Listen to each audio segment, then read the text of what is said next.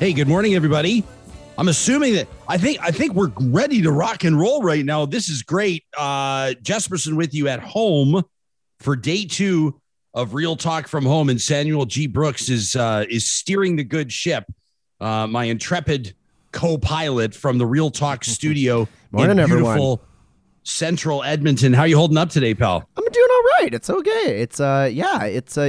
Yesterday was a little rocky. We kind of got through it. I've had time to digest some of that stuff. And I think like a lot of people, it's like I kind of relished the chance to take a second crack at this. You know what I mean? Yeah. Well, we've made some, time has been on our side, and that we had more than a few hours to sort out what our plan was today. And that means that we were able to make some quality upgrades. You've got a real microphone.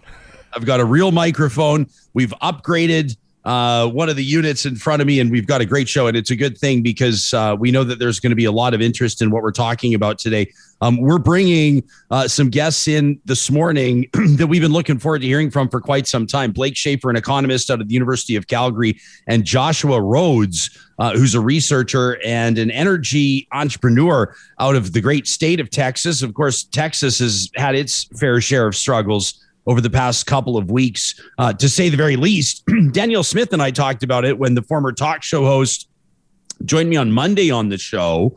And she obviously has her own strong opinions about wind and solar. That's very evident. And I asked her about that, as a matter of fact, if when she writes newspaper opinion editorial pieces, op-ed pieces like she did, whether or not, her goal is to essentially bury wind and solar. That's the impression you get.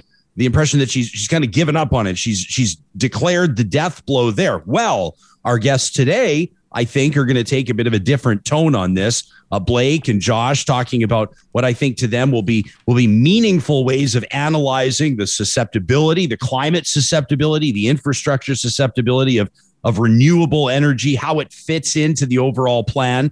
We know that Texas ignored warnings for quite some time about its grid.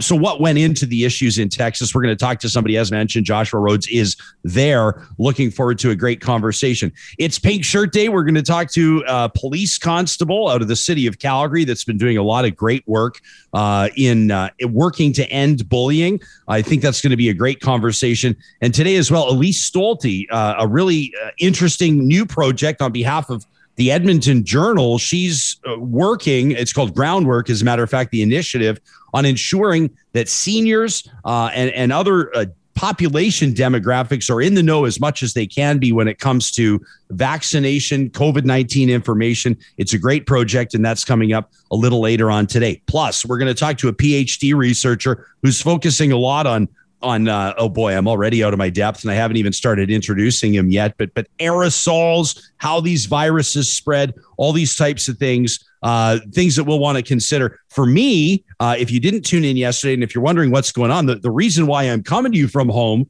is because we've had a bit of a COVID scare. A contact of mine last week tested positive. I found out on Sam, when did I find out? I found out on Monday, right? Found out Monday afternoon. Monday afternoon, yeah. And so we did the show from home yesterday. We're doing the show from home today, of course. Now I'm excited to tell you something. I'm excited to tell you that we received test results at 1:00 in the morning by way of text. I had a test along with my wife and my son yesterday. That's Tuesday at 11:00 Mountain Time, at 12:50 Mountain Time. So just about 13 and a half, I'll call it 14 hours later, we received test results. I have tested negative, which is great news. I know Sam was relieved to hear that, as were a couple of other people that we work close to. It's interesting when you go through this exercise, when this is something that impacts you. And of course, we recognize as well that many people have not been that lucky, and the test results have been very different. But when you've been through this, you start to realize how quickly something like this could spread and how easily you could inadvertently be somewhat of a so-called super spreader. So it's been a bit of a wake-up call, but our family breathing a sigh of relief. Now, we're not completely out of the woods. The way that this works, I'm going to continue to isolate. We'll continue to bring you Real Talk from my home for the remainder of this week. And then if everything works out how we hope it's going to work out, I'll be back in studio with Sam coming up next Monday. Hey, Brooksy, in the midst of everything that happened and in the chaos of yesterday, and there were some of these technical challenges, et cetera, we completely glossed over something. Are you the type to, do you keep notes like in a day planner? Are you a person that always pays keen attention to, look, he's checking his papers, well, I was about he's to say, checking his notes? I keep keen notes, but I don't know what we're talking about right now, so I can't, I don't quite have a leg to stand on. There was an anniversary that we just skipped right. Oh we just my blew God, you past were right. it yesterday. Was the 23rd. Yesterday was the 3-month anniversary of Real Talk. 3 months of Real Talk. And I didn't actually even realize that until yesterday. I was doing a little work here at home, and I was actually filling out a form, and I filled out the 23rd of February. And of course, the 23rd will jump off the calendar for both you and I. I went, man, oh man, has there ever been a lot that's happened through our first quarter, we'll call it, here on Real Talk. Sam, it's been awesome to have you here. Understatement of the day. Holy man. An understatement of the day. We're ready to go. Our first guest is in just a second going to be checking in from beautiful Stockholm, Sweden. We're going to take a look at why our Real Talk podcast took a long time to get to a lot of your devices. Here's the thing, had nothing to do with us, nothing to do with our software. That it actually appears as though podcasts around the world are under attack per se. So Stephen Brogarth, I mean, they keep an eye with Podicon and the Podboard 100. That's their business, is monitoring podcasts, seeing who's getting the big downloads. They do it all. Think of like basically the Billboard 100 for podcasts. That's what they do. And you can follow them on Twitter at Podboard 100. Well, he reached out to us trying to figure out if we were aware of the bigger picture issue, what was going on. We said, hey, I betcha, because there's a bunch of Real Talkers that were contacting us yesterday going, do you happen to know where our podcast is? It hasn't reached us yet. It usually does by this time of day. We had no idea. So Stephen's going to join us in just a second. First, though, of course, we want to remind you that each and every day, our very proud presenting sponsor is Bitcoin Well. And this has been a huge year already for cryptocurrency, not just because of where the numbers are at, but also, of course, because of how many people are talking about it. Bitcoin Well, big year for them as well as a company. They're getting set to go public, which will have big implications, and we'll learn more about that through this year. But right now, if you just want to learn more about Bitcoin, or hey, if you want to get in on it, but you want to go through a way, you could trust somebody that you could talk to, bounce your questions off just like I do, you'll find them at Bitcoin Well. They're under the sponsors tab on our website, ryanjesperson.com. Real Talk starts right now.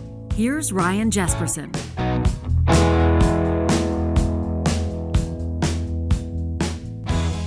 You know what I think happened there, Sam, is that Ayla Brooke and the Soundmen, they didn't drop off the beer for you this month, did they? That sounds about right. Yeah. This is my subtle way of getting back at them so by having the wrong button triggered on the intro.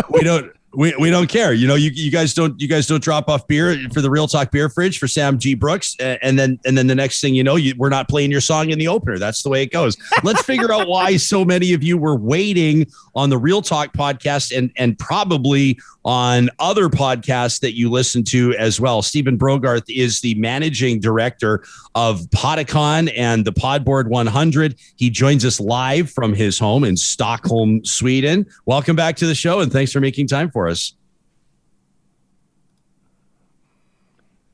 Sam, we'll get the audio figured out. Yeah, we'll get that figured out. Yeah, here we go. Hey, brother, how are you? Hey, I'm good. How are you? I'm doing all right, thanks. I firstly wanted to, in the words of Trump, congratulate you on your positive, negative test result. Yes, thank you very much. Yeah. Oh, there's the dog. I saw you tweet yesterday that you were having issues getting your podcast out, and it had happened to us the day before. We use a platform called Buzzsprout, and you use a platform called Podbean. Right. And it's actually happened to two other platforms as well, and everyone's sort of waiting to see if it's going to happen to various other platforms today. So Stephen, hang on. What's going on though? Like when you say what's going to happen, like I kept seeing people online using the word attack. Are podcasts under attack? Is it hackers? Like what's going on here? Yeah. So the attack, it's called a distributed denial of service, a DDoS attack. The most simplistic way of explaining to it is if you imagine a business that has a receptionist And that receptionist is really proficient at answering 2 calls a minute, every minute of every day. And those 2 phone calls go through to the right people so that the business gets the right information.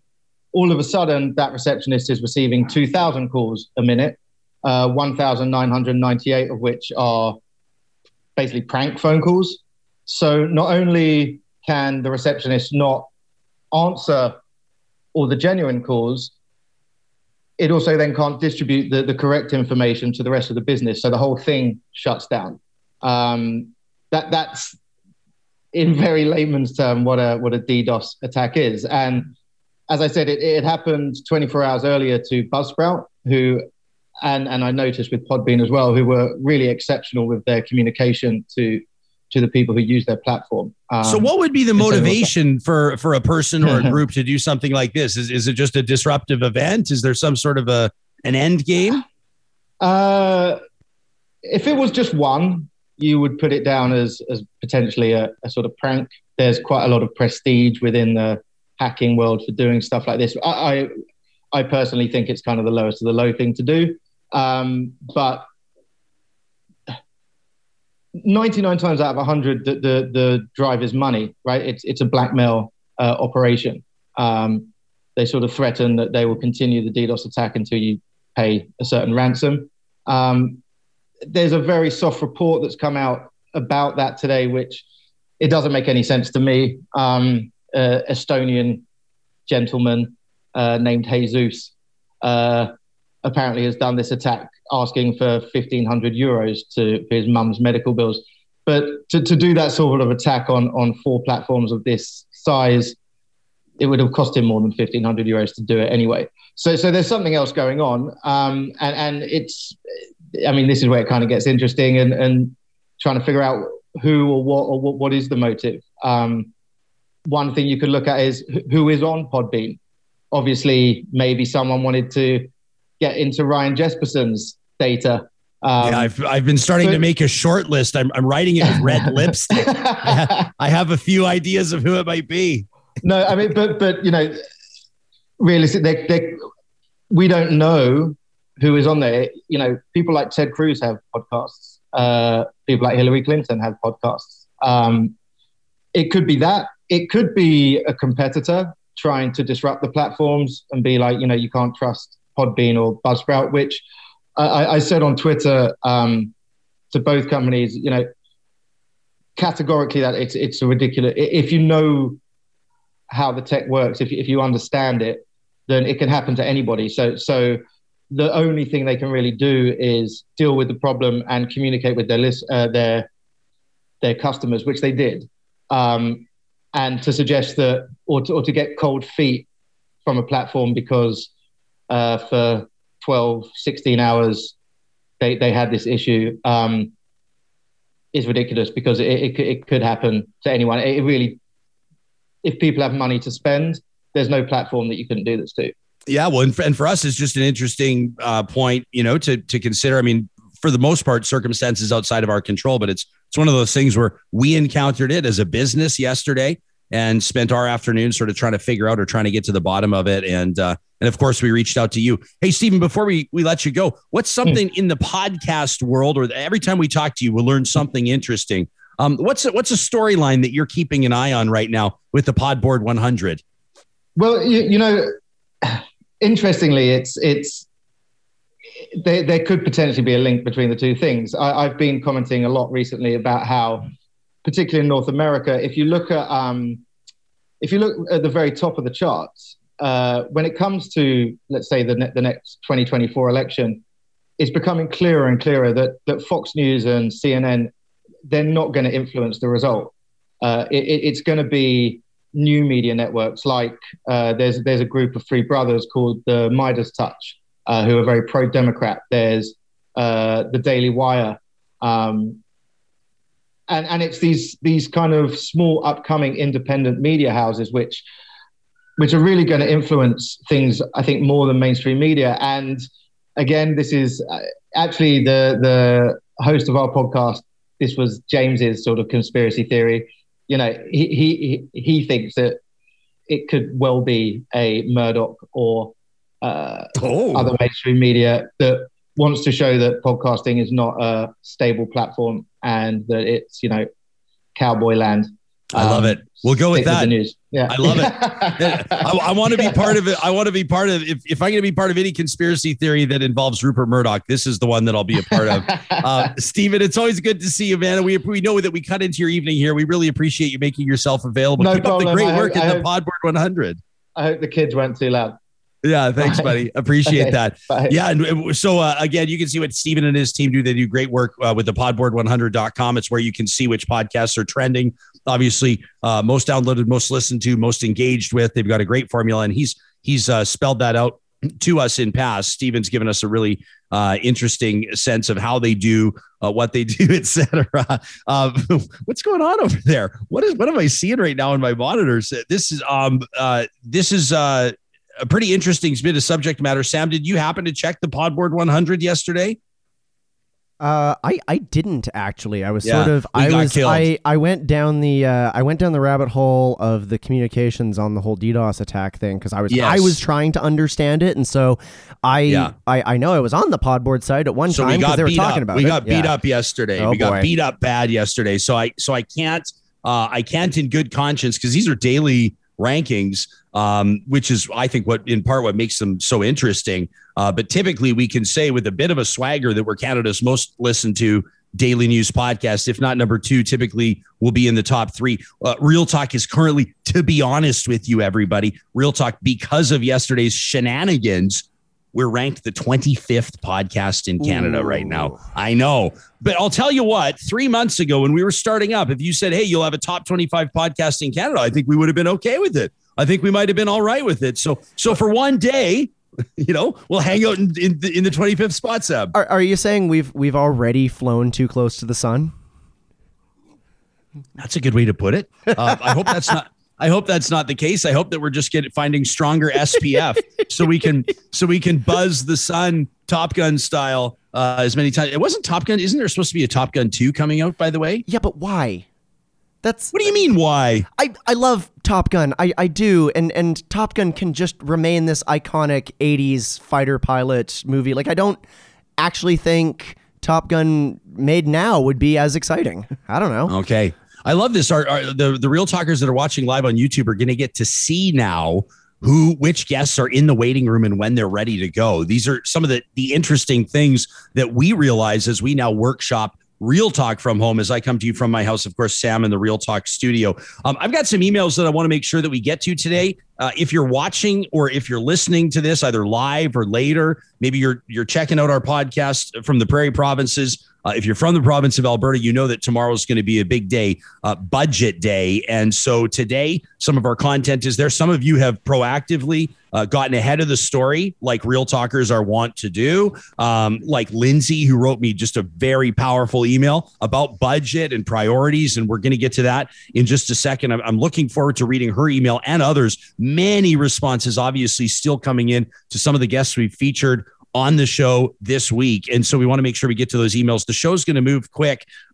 This is a great time to remind you that the team at St. Albert and Sherwood Dodge, very proud of the 2021 Jeep lineup, but they're also the home for Ram. And if you're looking for Dodge Ram pickups, you're not going to find a better selection literally in the province of Alberta than you will at Sherwood and St. Albert Dodge. Their teams work together to make sure that they find the truck that's perfect for the job you're going to do, whether it's a quarter ton, half ton, of course, which is the real popular Ram, that 1500 all the way up to the 1 ton 3500 and beyond. Whether it's a fleet, whether it's a small business, Sherwood and St. Albert Dodge have you covered. Also a great time to remind you that you want to circle your calendars. If you're living in the Metro Edmonton region, you're going to want to circle your calendars for March 5th. That's when Friesen Brothers is opening its 15th Alberta location. I don't remember the viewer's name, but somebody sent me a note and I want to give them credit. They said, Jesperson, you stepped in one the other day. You said that Friesen Brothers is opening their first location in the Metro Edmonton region. They said, not true.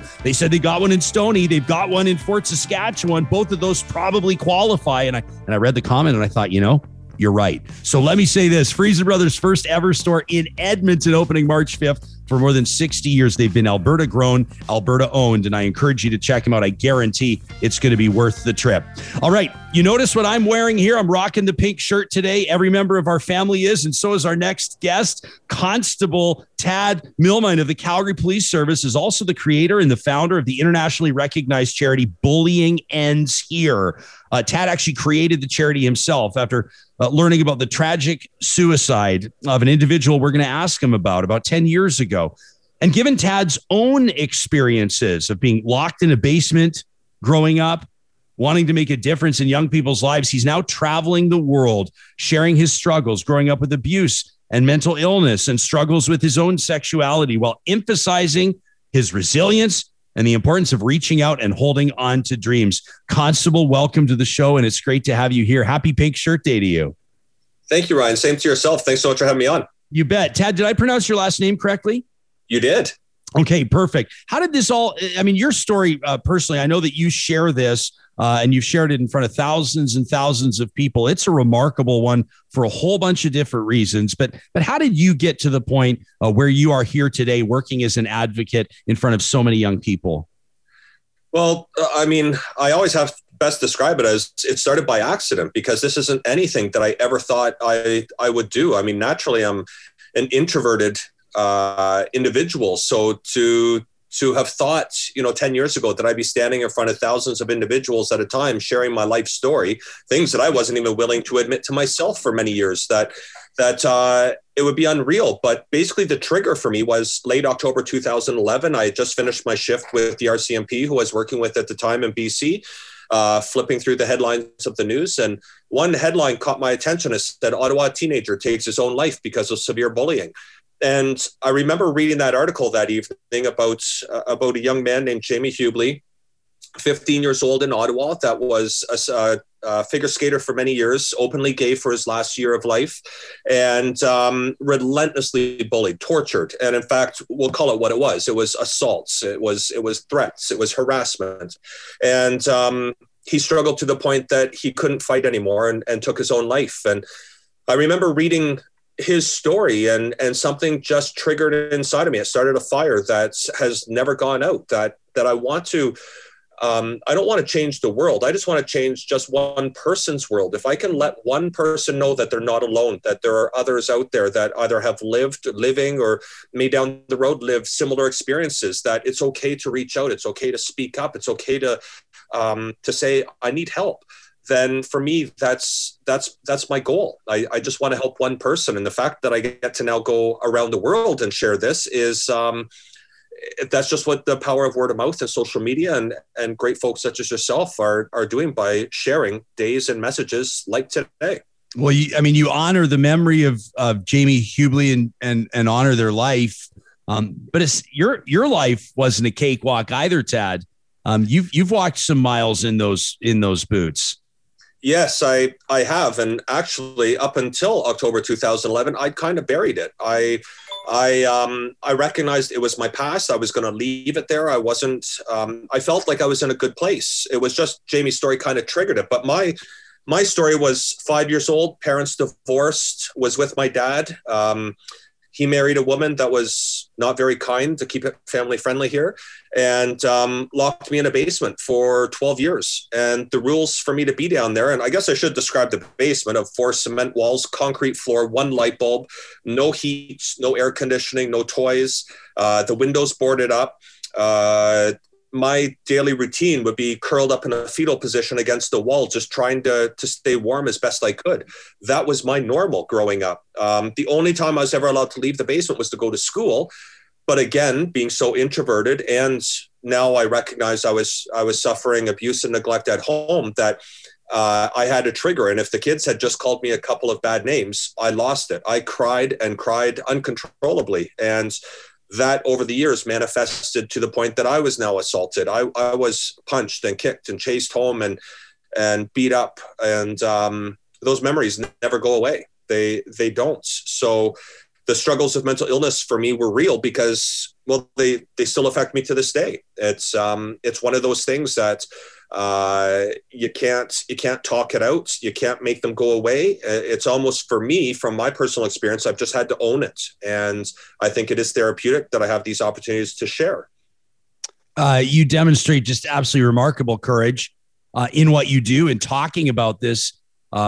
So matter of fact, I would imagine that it evokes emotion within you. How did you wind up? Well, I don't know why I'm checking myself before I use the word okay, but I'm just trying to, I'm picturing this individual who's being abused and confined and left to be lonely. And we understand the power and the necessity of human touch and interaction and all of the things that you were deprived.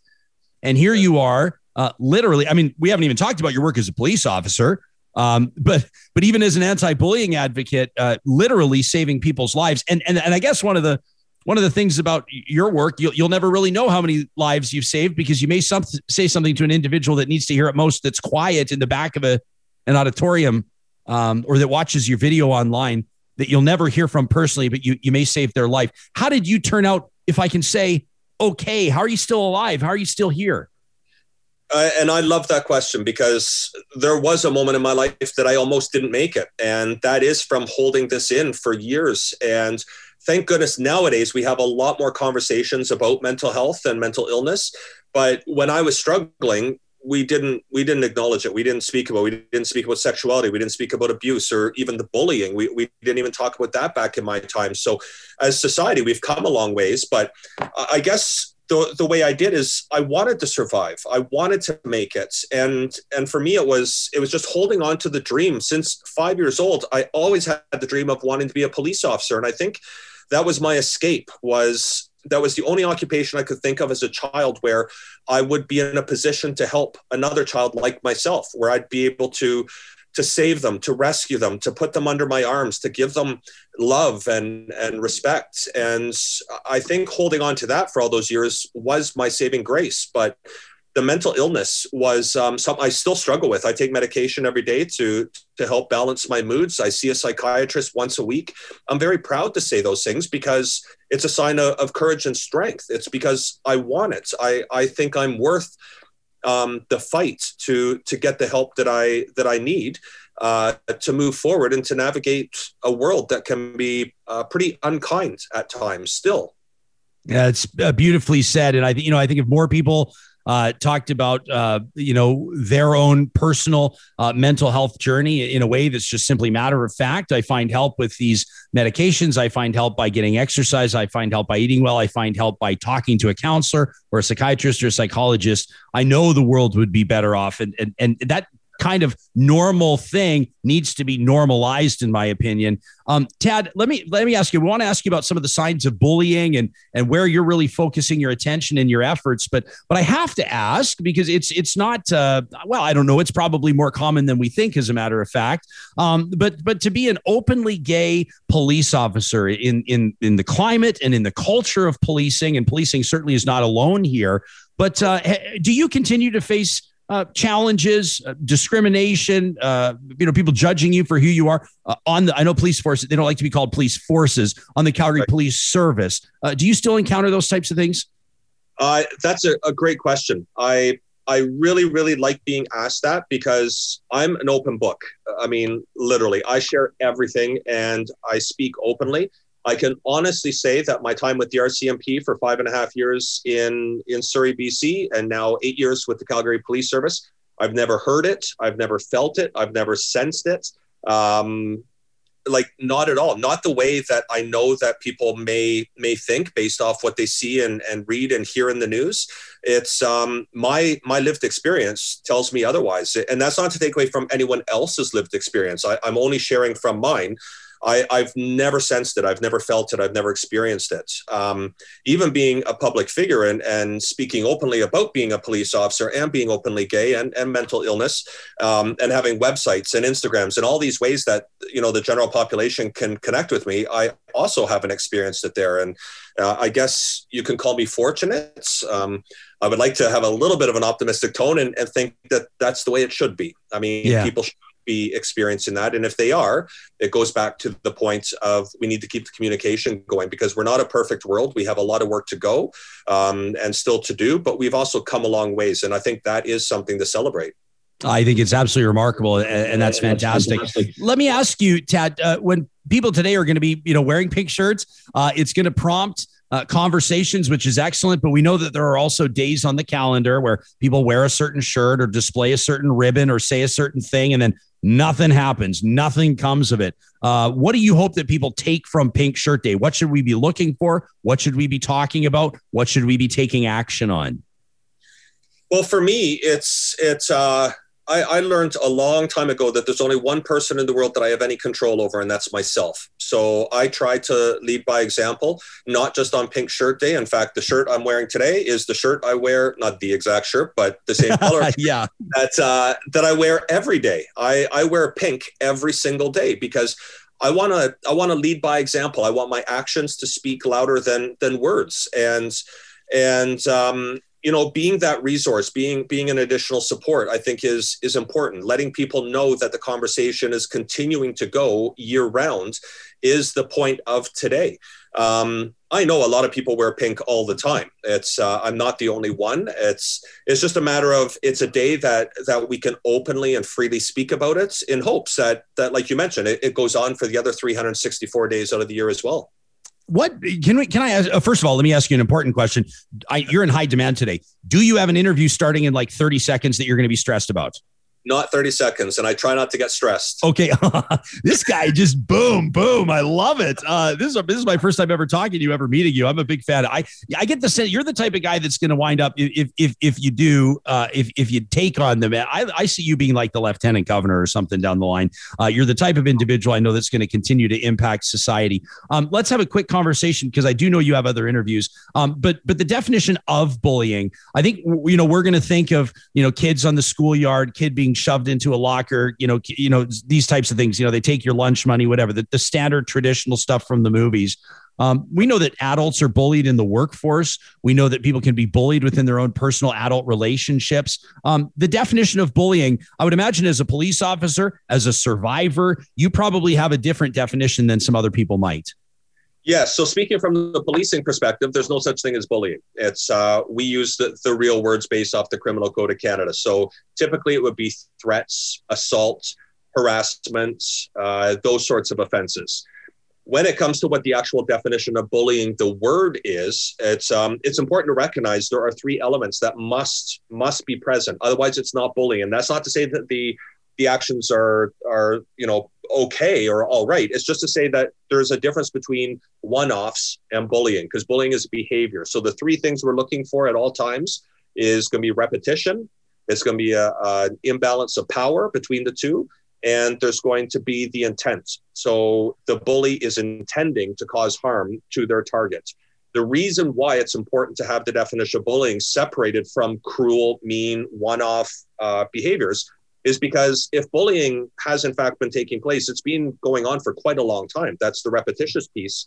And we need to be able to understand that's a behavior, and we're not going to change a behavior overnight. You can't just sit someone down and say, stop doing what you've been doing for days, weeks, months, years on a daily basis. We have to work with that person to change behaviors. Whereas one-off actions, the kids on the schoolyard, that sort of thing, you typically can sit down with them and change those actions with a conversation.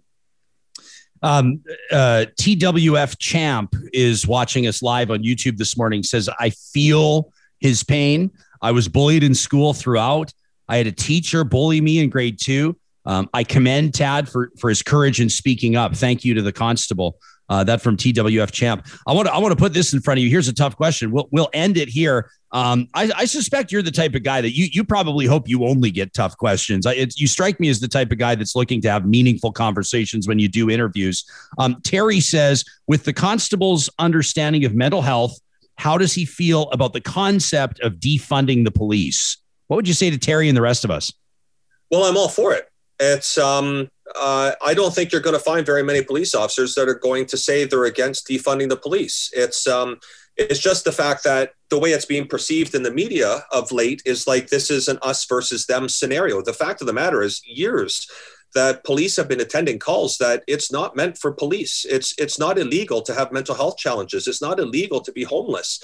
These are societal challenges that we're experiencing. We've been experiencing for a long time. But at 3 a.m, society doesn't have any options shy of a fire truck, an ambulance, or a police car. So by default, it's the police that are going. And I know there's been some very high profile calls that make the news. And, there's the investigations that take place there. But mental health you just don't get educated in mental health. It's, psychiatrists who are the true experts. They're going for years of training just on that topic. I think if I were to have a challenge with the defunds movement, it's just the fact that the message is so strong, but they almost have two messages. They're saying we need to have the funding for mental health, resources in our communities and supports, and take it from the police. Whereas I think if they were to have all the energy focused on, we need all these supports, and put that pressure on our city councils, the ones that make these decisions on where the money goes and how it goes, then I think it would almost be even double the pressure that we're putting on those that are elected to make those financial decisions. But you're not going to find any police officers, I don't think, from my experience in talking openly about it, that are going to have anything negative to say, because we should not be going to mental health calls unless there is imminent threat to self or others, or a danger to if a social worker to go, for instance. But we're not going to fix this issue overnight, and it may not even happen in our lifetime, because we have to build up all of those supports, and that takes quite a long time. You might be one of the most remarkable police officers, or maybe one of the most remarkable people I've ever spoken with, Constable. I really appreciate you making time for us today. Thank you for this. My pleasure. Thank you so much for having me on. I can't thank you and your audience enough just for taking the time to hear what I have to say. That's Constable Tad Milmine. I want to encourage you to check out bullyingendshere.ca. It's the internationally recognized charity that he founded. He's changed and impacted the lives of thousands of people. Really remarkable stuff. You can also follow the hashtag #BullyingEndsHere, and he and his team do a great job on social media as well. You can find him on Instagram and Twitter and everywhere else. All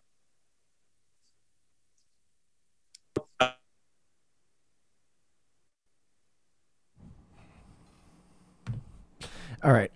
We got Jespo a little bit disconnected there, and we're just going to try and get him back in where he needs to be. Sam, do you have me here, buddy? We have you there. I think I booted you, and that is on me. I was trying to juggle the guests in between guests.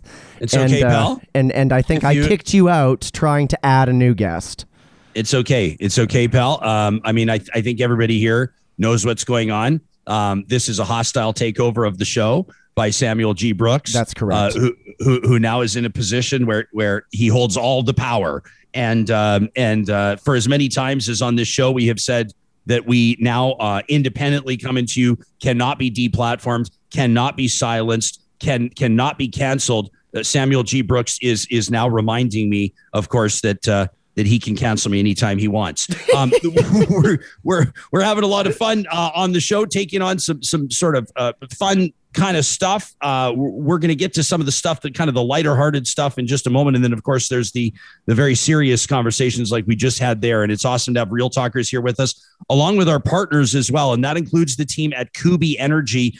Kubi Energy right now wants to remind you that there are programs in place, including for businesses in the province of Alberta, commercial operators, as well as for residential potential customers and partners of theirs in the city of Edmonton right now. When it comes to installing solar, that's what these guys do, and they've done it for many years in BC and Alberta. They're Tesla certified, and they're very proud of the partnerships that they've had, including that big artistic solar installation at the Edmonton Convention Center. If you haven't seen it, you have to Google it. That's one of our title sponsors, Kubi Energy, that installed that project. They'd love to talk to you to determine what's the proper approach for you when it comes to, heck, you may want to subsidize your energy provision. You may want to completely get off the grid. They want to talk about all kinds of different projects with you. You can find them at kubienergy.ca, or just check out the sponsors tab at ryanjesperson.com.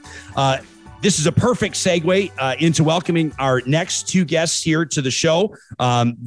just about a week ago, released an opinion editorial piece for the CBC called Lessons for Alberta from the Texas Power Blackout. One of them from the University of Calgary, one of them from the University of Texas at Austin. It's a pleasure to welcome Joshua Rhodes and Blake Shaffer. Fellas, thanks for making time for us and welcome to Real Talk.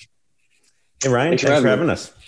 I want to start, Josh, with you first. You're a research associate at Weber Energy Group, the University of Texas at Austin. You're a founding partner of Idea Smiths LLC, which is an energy consultant firm. So we're getting you in a position where I know you can talk to us about a bunch of different stuff.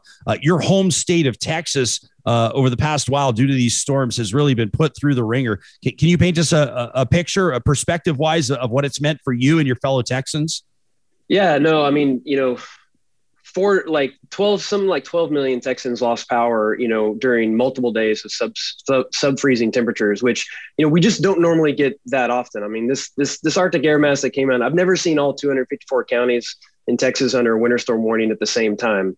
And while this weather is just a normal Tuesday for y'all, I mean, this is just not, the weather that we're usually accustomed to or associated with. Like we shine when it's like, 42, 43 degrees outside for 100 days straight. That's when our grid is designed to meet. And just because at the same time, at that point, no one's wanting natural gas for their home. And so we had a situation where, we had two pulls on the gas system because half of our electric fleet runs off natural gas, but about 40% of our homes also use natural gas for heating. And at this time, we were putting demands on both of these infrastructures that were way beyond kind of, what they were, designed for. And, we had issues with water freezing at all kinds. We had wind turbines freeze. We had coal plants trip offline, nuclear plants trip offline, everything. At some point, we lost 40% of our power plants, and you just can't run a system like that under those conditions. Blake, you're an assistant prof in the Department of Economics in the School of Public Policy at the University of Calgary. You come at this from a really interesting angle as well, because you're a former electricity trader. For 15 years, you worked natural gas emissions, BC Hydro. You worked with Barclays Capital, Lehman Brothers, TransAlta. You've done a ton of public policy work as well for a bunch of different governments on energy and climate policy. How did the two of you come together? Like, if you guys, I mean, Calgary and Texas, we obviously see some synergy here in the two states, but how did the two of you connect? That classic connection in these modern times, Twitter. That's it for us so far. We haven't actually met. We plan to meet, but the pandemic sort of put a halt on that.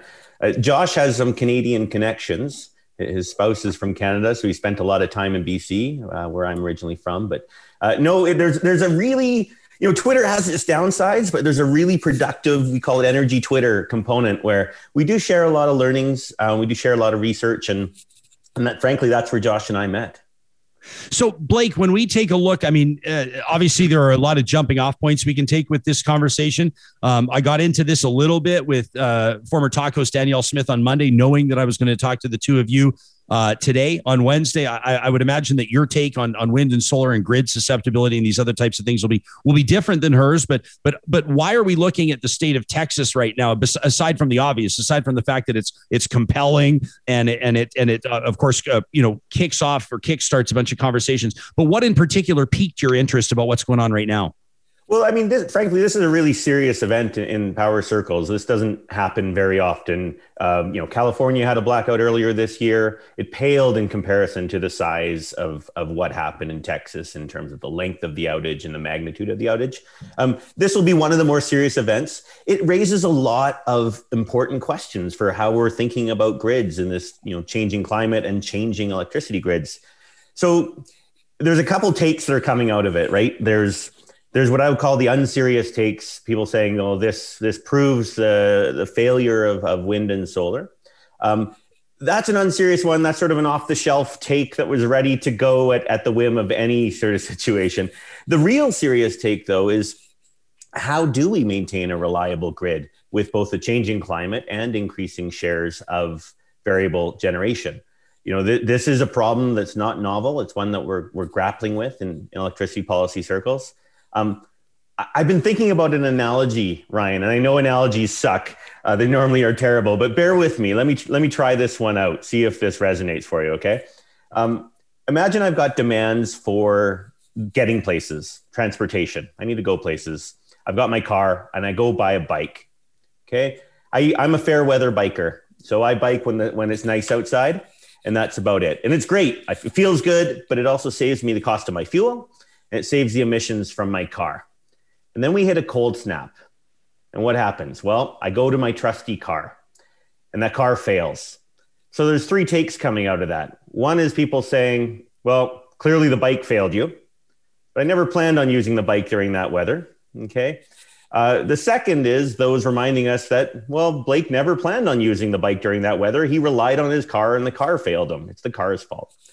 And then I think there's a third take, which is where a lot of us are going, which is, how do we maintain the reliability of a car or some, firm use of mode of transportation that we're only going to be relying on in more scarce periods because we've got this bike at other periods of time? And how also do we have a car that's lower emissions? So that's the sort of problem we're dealing with in electricity. Renewables are what they are. They're just raw energy. They displace fuel. They displace emissions when they generate. The question we're grappling with is, how do you maintain the reliability of the grid when they're not there? And that's something that Texas really highlights in spades. And it's something that we saw in the Texas case. They weren't ready in terms of weatherized power plants, thermal power plants, to deal with a combination of low wind, extreme demand. The lesson for Alberta is we're going to be facing these questions, not so much in the winter where we've got a really robust system, but we do have potential challenges in the summer where our system isn't necessarily built for it. And we are starting to see increasing peak demands in the summer. So that's something that I'm interested in making sure that we're prepared for. Josh, do you think that will this serve as a wake-up call, not just for your fellow Texans, not for the people that are still sitting without power in some remarkable circumstances, but for lawmakers as well, and I mean, for all the levels of government that would have to get on board with this type of thing, including at the state level?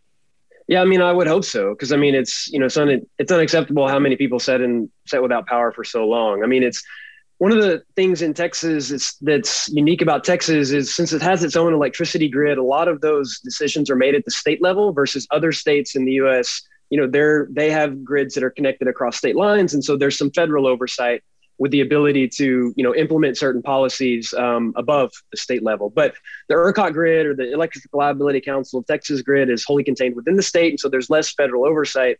And so it's really going to be up to our state legislature, which is, having emergency meetings and starting to meet today. And, then the authority that they delegate to other systems. And so we have different regulators for the electricity. That's the Public Utilities Commission of Texas. We have different regulators for oil and gas, which is the Railroad Commission, which, fun fact, does not manage railroads at all, but just by a fact of no one wants to change a name because we like tradition in Texas, still has the name Railroad Commission, but they manage oil and gas. But they don't necessarily always talk to each other. And so someone's going to have to bridge that gap, because both of these infrastructures that we're relying on, we can't have one without the other. And, we couldn't get gas to power plants, but at the same time, sometimes we couldn't get electricity to compression stations to move that gas to power plants or homes. So, I mean, it's completely interrelated, and it's a bigger problem than just pointing fingers at one place or the other. I appreciated this email to talk at ryanjesperson.com from Charlie.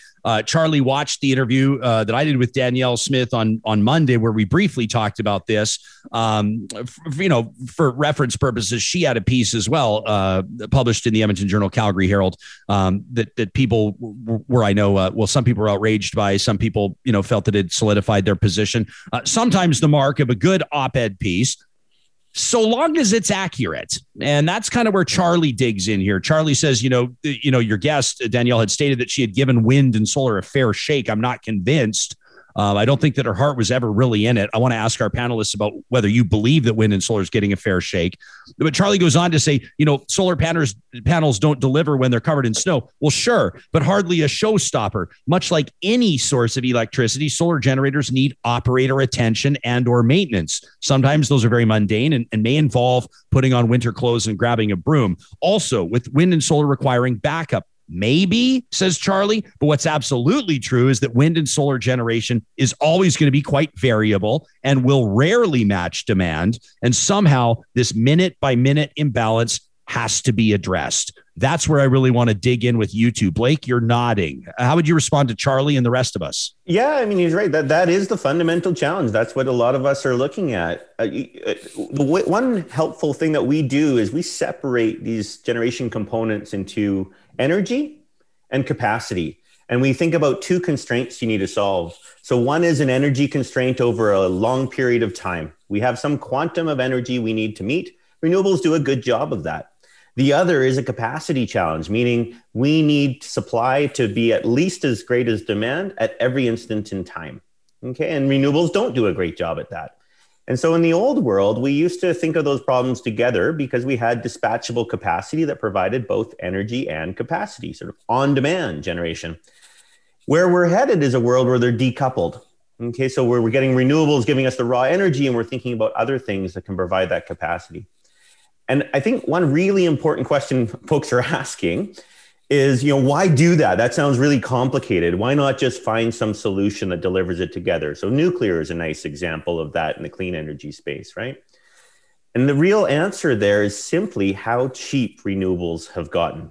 So if you had asked me this question 5 years ago, and like you pointed out, I've been in this business for 20 years now, no, renewables weren't a great solution. They were really costly. And I think that's formed these ingrained opinions on where renewables fit. They were extremely costly, and they simply delivered raw energy. They didn't give you the capacity. So it was right to question what their role was. You're paying a lot for those emission reductions. Prices have fallen so much, really in the last 3 to 5 years. So if you haven't updated your priors, you're really missing out, to the point where, Ontario was paying $800 a megawatt hour, Ryan, about 15 years ago. Now you can get for solar. Now you can get solar for $20 to $30 a megawatt hour. I mean, it's impressive how much it's fallen. So when it's that cheap, we're willing to take all its limitations and find other components to deal with the variability. Blake, do we have to, if we're going to be talking about renewables and we're going to cite Ontario, don't we have to acknowledge that they've been absolutely beset with Ontario's renewables experiment, to be frank, or at least an investment that government made a number of years ago has been a total disaster. Do you think that's scared off politicians and maybe the general population to a certain degree? Yeah, absolutely. There's fallout from doing things, poorly. So one, you can argue, was it poorly? They were early movers. So they lose out on that. Alberta gains in the fact that we waited a little bit for prices to come down the curve. One could argue that Ontario helped the prices come down the curve by, pushing supply. I would argue some of their policy design was poor. They put out a menu of prices, what they were willing to pay, whereas when Alberta made its foray into renewables, we had a competitive auction, which drove down prices. So policy design, early movers meant that, the public has a bad taste in their mouth about some of the costs, and rightfully so. But it's really important to remind folks that things have changed right now, and renewables are no longer synonymous with high cost. They are still variable. They still have those challenges. That's not going away. That's just physics. But that's okay. Like my bike example, it's okay to have a bike that's used for fair weather and to find some other method that we can deal with the cold weather. And that's what we're thinking about in electricity circles right now. And so one of the issues I had, I guess, with Danielle Smith's article was the notion that this proves a failure because wind and solar can't provide 100% of our electricity needs. No one is asking for that. No one is saying wind and solar will provide all of the energy and all of the capacity. It's well known that what we're looking at is coupling wind and solar energy with other sources of capacity. But if we acknowledge, and to me, that seems hard to argue with. It actually seems to make perfect sense as we look to decrease our carbon footprint and be more efficient and save, cut costs in the long term. And there's a lot of reasons why we would do this. And Josh, I love how you come at this, Josh. I mean, you're a researcher at Weber Energy Group, University of Texas at Austin. You're also in the business, though, right? As mentioned, as a founding partner of Idea Smiths LLC. So you're aware of trends. You're aware of the economics of this. You're aware of the bottom line of this. It's not like you're just sitting on the top, of some big sort of public money pot where you can spend without consequence. You're thinking about this on a daily basis. How do we evolve the conversation about co-reliance? Because if we're fair about what happened in Texas, and you know more about this than I do, but my understanding is that natural gas systems were freezing up as well, that the wind deficiencies actually aren't as bad as they're being spun, that actually wind came out of this looking all right. How do we have sort of do I call it a holistic energy conversation? Yeah, no, for sure. And I think, Blake was right when he was talking about energy and capacity. I mean, if we look at the raw numbers, it's hard to look at this event and there's so many ways to slice up the numbers because the event lasted so long. I mean, typically in Texas, when we plan, we think of a couple hours on August at 4 p.m. on August when it's extremely hot outside, but then the temperature goes down and everything's fine, a couple hours later.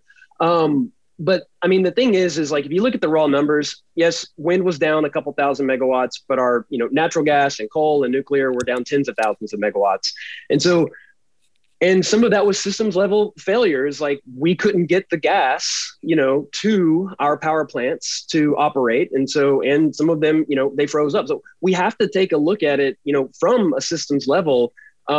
Because if you're just working in gas, like we're just working on the gas side or just working on the electricity side, you've got blinders in there. You can't, if you're not looking to see, what your neighbor's doing, like it can lead you down a pathway where you think you're good, you think you're secure, like Texas did. I mean, every single scenario we went into this modeling showed us being okay. Obviously those forecasts and those scenarios were wrong, but the big thing that is that interconnectedness between these systems that, we missed out on, we didn't see. Blake, your career, well, let me just cut to the chase. What are energy traders going to be talking? Is this, I have to imagine this is one of those moments where people will remember back to the Texas storm of 2021. Is that the case? And if so, what do you think that, your former colleagues and energy traders will be talking about?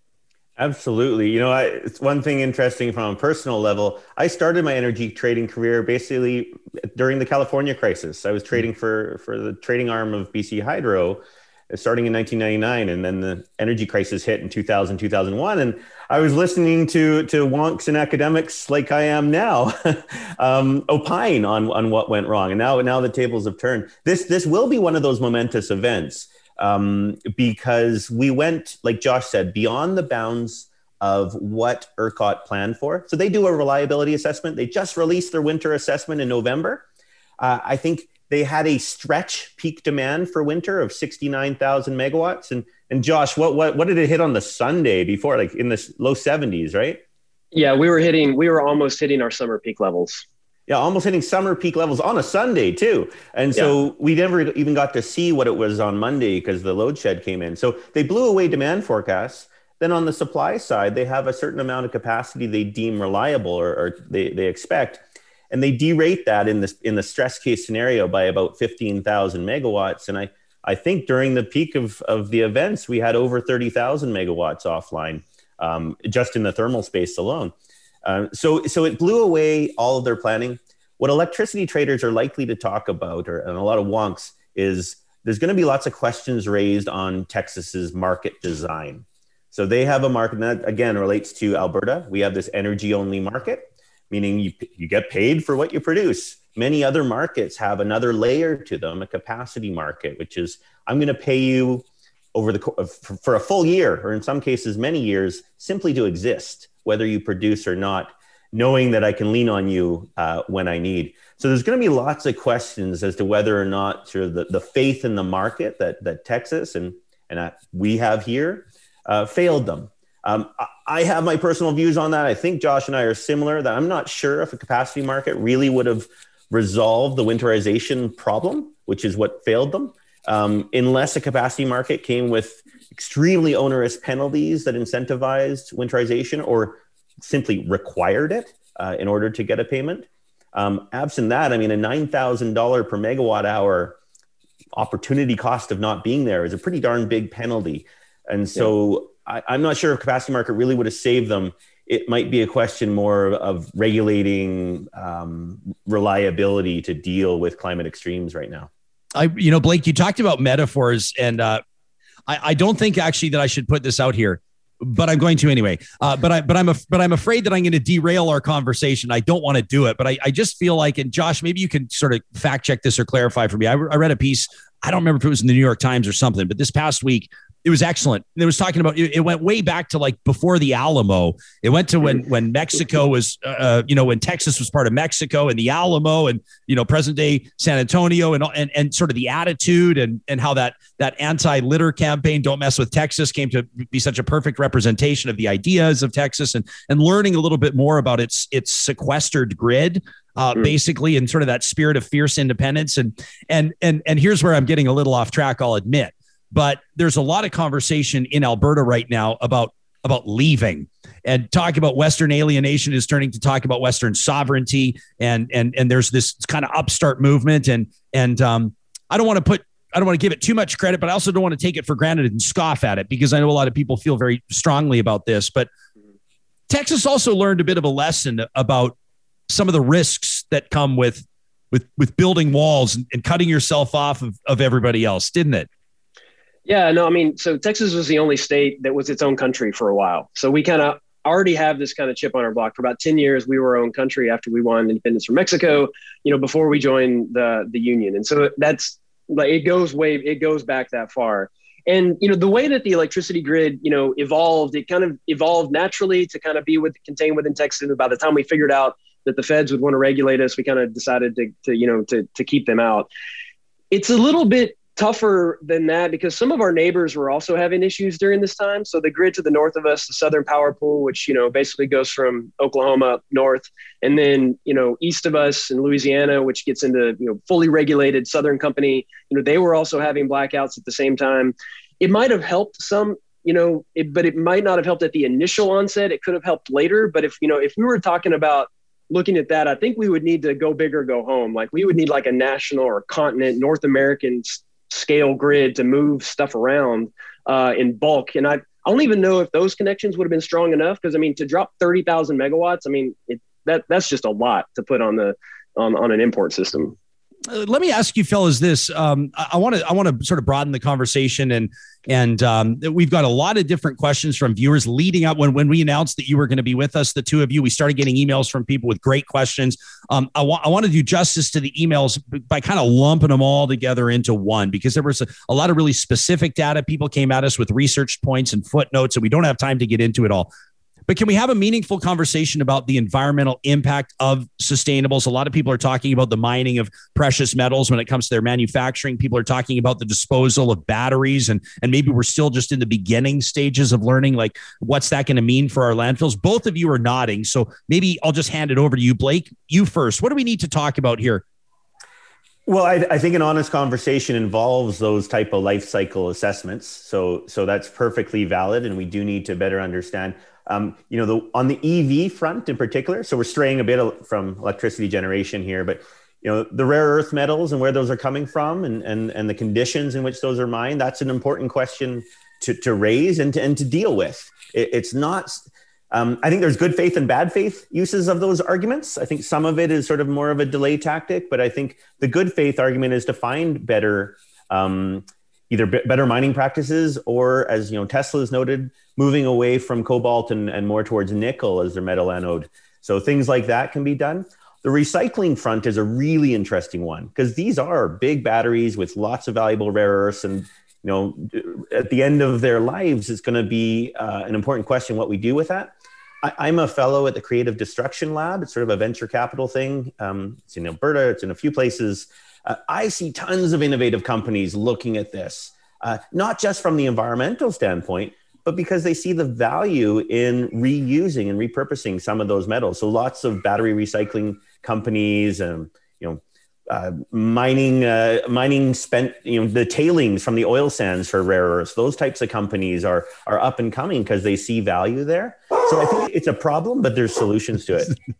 Sorry, guys. That's my, this is our home security system that's working right now. That's Monroe, okay. And that's Moses. Monroe, you're hearing on this earphone, and that's Moses on the other one. I've got my 2-year-old in the background too, Ryan. We love it. We've said that this is a well, it's not always a family friendly show, but we celebrate people's families and working from home, and we're certainly dog friendly. So, no, that's great. And I also wanted to make sure, like Blake, I can't remember if I mentioned this to you or not, but we're going to be talking to Natural Resource Minister Honorable Seamus O'Regan coming up on Friday morning, 8:30 Mountain, 10:30 Eastern.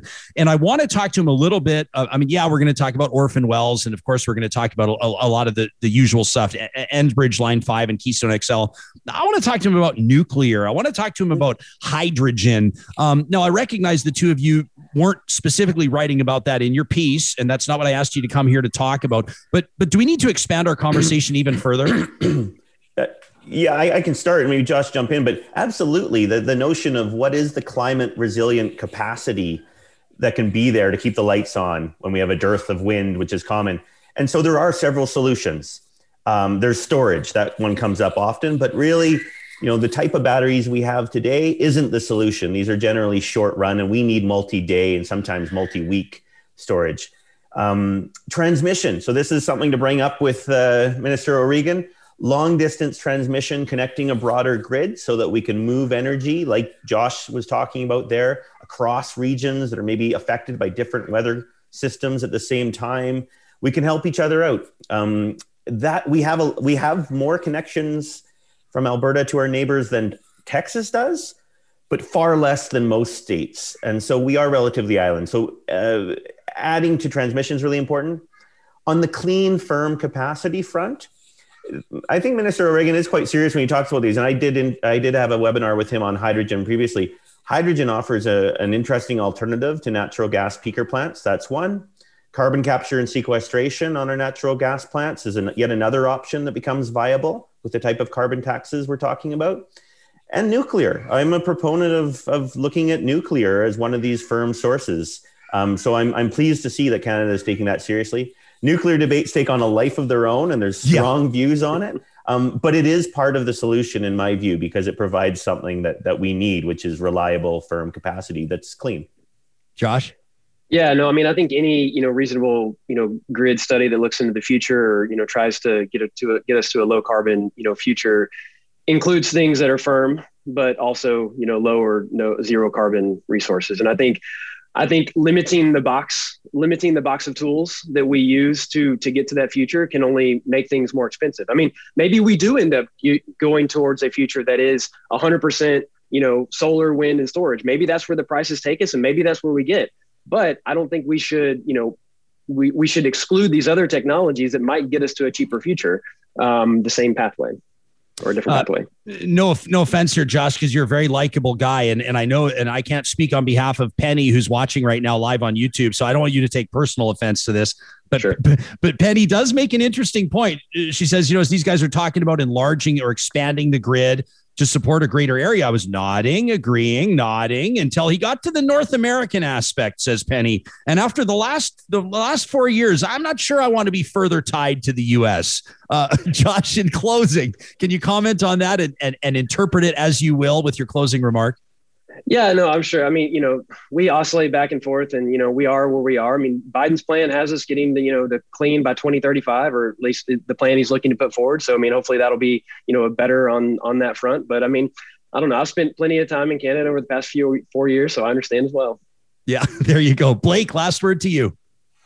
No, I think connecting our grids is valuable, and I'm more comfortable being interconnected with the U.S.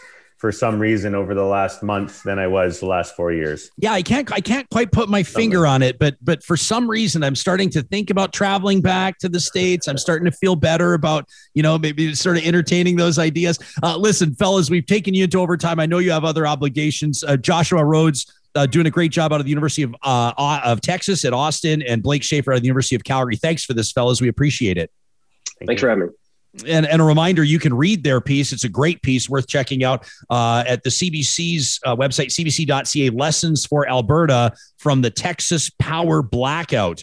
We're going to be talking about COVID-19 and a really remarkable new project that journalist Elise Stolte is taking on. I'm grateful that she's going to chime in right now. This is a new project called Groundwork. And if you yourself are a senior, if somebody you love is a senior looking for information on vaccinations, I know many of you were trying to figure out this morning how your loved ones could get vaccinated. Elise has these answers for you. Wanted to remind you that we're having these conversations and we're on the air. In today's case, from my home, Sam Brooks running the show from our studio location, because we have the ongoing support of amazing partners like Westworld Computers for more than 40 years. Family owned and operated, Westworld has been providing service for residential as well as commercial customers. They can hook you up if you're looking to overhaul your business platforms when it comes to the tech side of things, hardware, software, they've got you figured out. But even if you're, just a civilian, even if you're just an individual looking for the hottest new phone to be able to transform what you're doing in your neck of the woods, Daryl and his team can help you out at Westworld Computers. Also wanted to give a big shout out to the team at Eden Landscaping.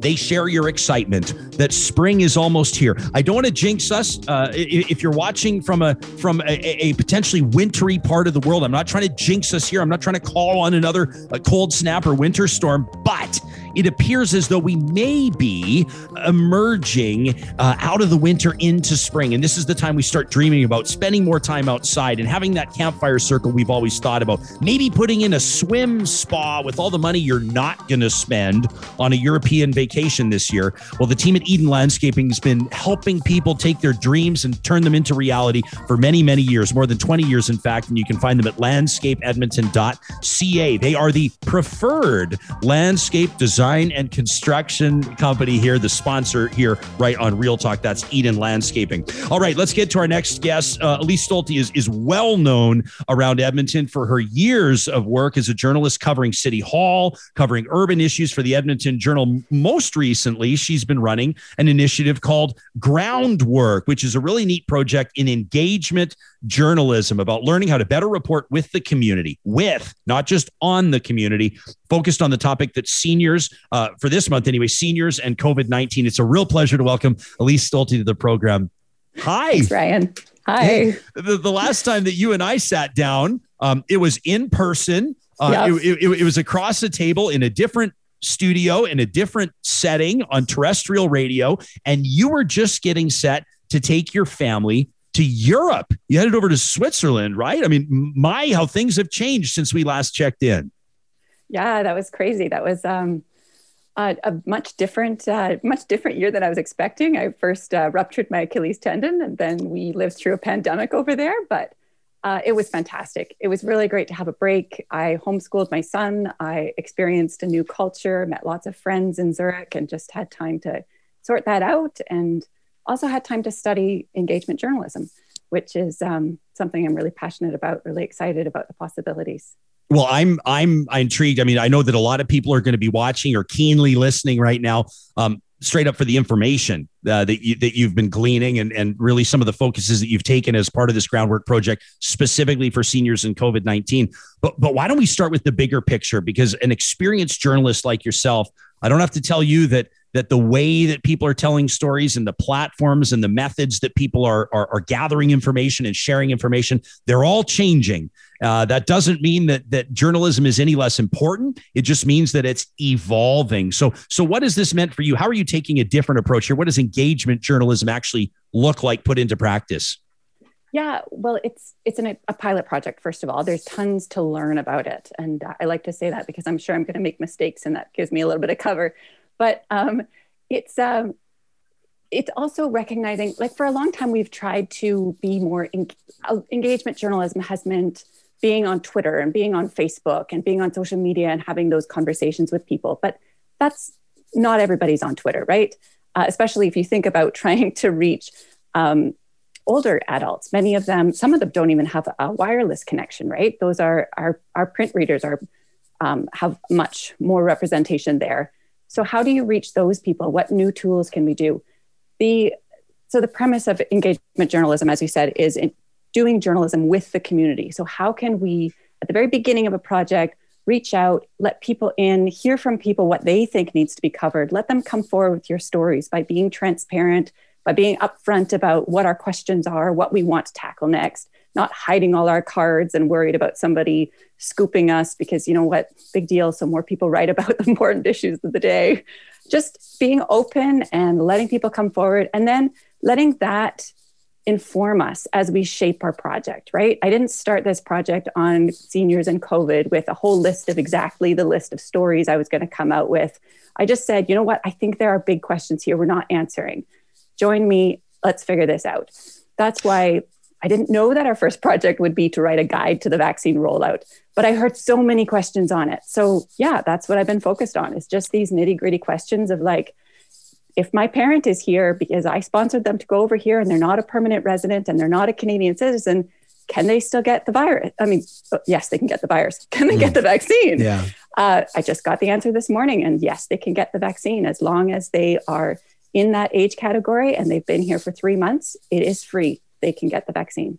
Well, and I would imagine that when it comes to, if you were to ask the question even now to the however many people are watching live now, however many people will listen to the podcast later and say, what's the most important issue or the most compelling angle, or what's the single most important question to you that you might have in the context of COVID-19 or the vaccine or seniors? I mean, you'd get thousands of different answers. I would imagine that this has been a bit of a wake-up call for you through the process as well. It's what have you determined, or what sort of angles have you discovered that maybe you wouldn't have even thought of before? On the vaccine rollout specifically? Yeah, specifically with regards to seniors and the vaccine, yeah. Yeah, well, a lot of it is just the questions, that anxiety of not knowing what the plan is and not knowing the details, right? Like, are there going to be chairs at the vaccine clinic? Is there going to be somebody to help me get from my car into the clinic? I did not know this was a big question, but yeah, that's a really big question. Answer is yes, they are all mobile. They're all fully accessible. So those kind of questions were interesting. And then there's questions on just like, what can I expect? What are the side effects? What if I have an allergy to nuts or shellfish or something like that? Can I still get it? The answer is yes. All of those kind of questions, I could kind of guess, but I didn't know for sure. So we had, we're well past 400 people writing in so far, asking questions. And so that's been great. Another common question I didn't expect was, if there's two people in a couple and one is older than 75 and one is younger than 75, a lot of people are asking, well, should we wait? Should we get this together? And I didn't anticipate that, because my assumption was, no, you get the vaccine as quick as possible. But I think maybe because they've lived through this together for so long, they've been married for like 40, 50, 60 years. They just assume they're gonna come out of this together. But I put that question to Dr. Lenora Saxinger, who I think you've had on your show as well. And she says, you know what, you should see it as an approach that if one person even gets the vaccine, that's reducing the risk to the household. So absolutely take whatever vaccine is offered to you as soon as you can get it. And then one person can help the other if one person does get sick, right? Yeah. Elise, I'll be honest, I don't know as much specific. I know that I'm going to embarrass myself here a little bit. I don't know as much as I should about the significance of today, except for that I've seen some of our real talkers here on our live chat saying, did anybody try to get in and book the vaccine today? I know that today's a big day. It's a big day. It's right? a huge day for some people. It's a huge day. Can you explain to those of us that might not have the specifics on our radar why today is so big and some of the issues that people may be encountering? Yeah, totally. So today at 8 a.m., suddenly 230,000 people just became eligible for the vaccine. Everybody 75 up who is still living in the community, they all became eligible at once. So I'm not a tech person, but I can imagine that's difficult for an online booking system to be suddenly able to handle that kind of demand. And as one could be expected, one person texted me to say that it crashed at 8:04. And HealthLink was overwhelmed by 8:01 because you can either call in 811 to get your appointment or you can go online. So I think that was totally to be expected. What some people did get in. I know you've also had Darren Markland on your phone. He was tweeting this morning because his mom got through and his mom has an appointment for 3:30 today. And, you know, he's one of those who's done a lot of work on this, has poured his heart and soul into fighting COVID. So you know, it's kind of nice that his mom got through as well. But yeah, I would say that maybe our frontline docs and nurses and paramedics, you almost feel like they should get like a I don't know why I'm thinking of the Willy Wonka golden ticket, but I almost feel like all the frontline workers should get one golden ticket that they can just go to hand to whoever they want. Of course, I know, and I'm joking, and I know that that's of course the last thing that the system would allow for, but man, oh man, have a lot of people stepped up in incredible ways to ensure that society is protected as possible through the course of this rollout. What are some of the other common things? You've said, at least, that you've got about 400 people writing in so far about this guide. What's another recurring theme, specifically in the context of seniors and COVID-19, that's been put all over your radar? Well, it's just this, like I said, it's the anxiety. If there's any recurring theme, it's like, when can I get this shot? Because, I mean, you know it, people are stuck inside their homes. And I think we sometimes, when we go for walks outside in our neighborhood, or we go to the dog park, or we go to the grocery store during normal times of the day, we don't see these people because they're in their house. But there are actually a lot of people who have not come out, or have just barely come out of their homes for months and months and months. And they've kind of just disappeared off many of our radars. And it's only been through this process of listening that I've come to really understand that. In addition to the online forums and the mailing list that I've created, we also signed up with a texting company out of the States. So in the newspaper, the actual hard copy newspaper, there's a phone number that runs usually with my stuff that invites people to text in their questions, because we wanted to find a way for people who are not online to still communicate. And so it's only through hearing that way that I'm starting to get this sense of anxiety from those who just, they're really, this is their ticket out. And that's why it was so important for the Alberta government to come out and say, this is when it's happening. And the more they can do that, the more they can just be really clear in what people should expect. And even if not when, because the vaccine supply has been really unpredictable. I totally get that. Yeah. But if they can just roll out for people, this is our plan, and this is how we're going to adjust it as the supply fluctuates, that would help people so much. Elise, it's like, they say, with these acceptance speeches at the Academy Awards and everything else, you better be careful if you start thanking people, because you're bound to forget some people that deserve to be thanked. And so here I am saying we should give these Willy Wonka golden tickets to, frontline doctors and nurses and paramedics. And of course, I'm going to forget people that deserve their own golden tickets. And of course, one of those groups is a group that I think has perpetually, if I can say, been taken for granted, do incredibly important work. And I know that you're about to kick off a specific focus on caregivers. Yeah. And I'm actually really glad that you brought up that golden ticket thing, because that's, if we can just jump back for a minute, that's the other huge challenge here, is balancing frontline workers versus those most at risk from health impacts, right? Because you have other people who are younger, who they're at home, their whole families have tried to cocoon around them. Their kids are home from school to try and protect them, even if that's not the best learning situation for them. And they are also waiting. And so this day might be a hard day for them, because they see lots of other people moving forward, getting the vaccine, and they're not in the second group, they're in the third group. So there's that. And then there's all the teachers and the grocery store clerks and the taxi drivers who are going to be getting these seniors to the shot. Right. There's so many people out there who can't isolate. Like you can see behind me, I'm clearly in my son's bedroom. I'm thankful to be able to work out of my son's bedroom. There are other people who can't. But to your point about caregivers, yes, that is as we finish rolling out this guide and answer all the questions, that's one of the next big topics I'm going to be focusing on.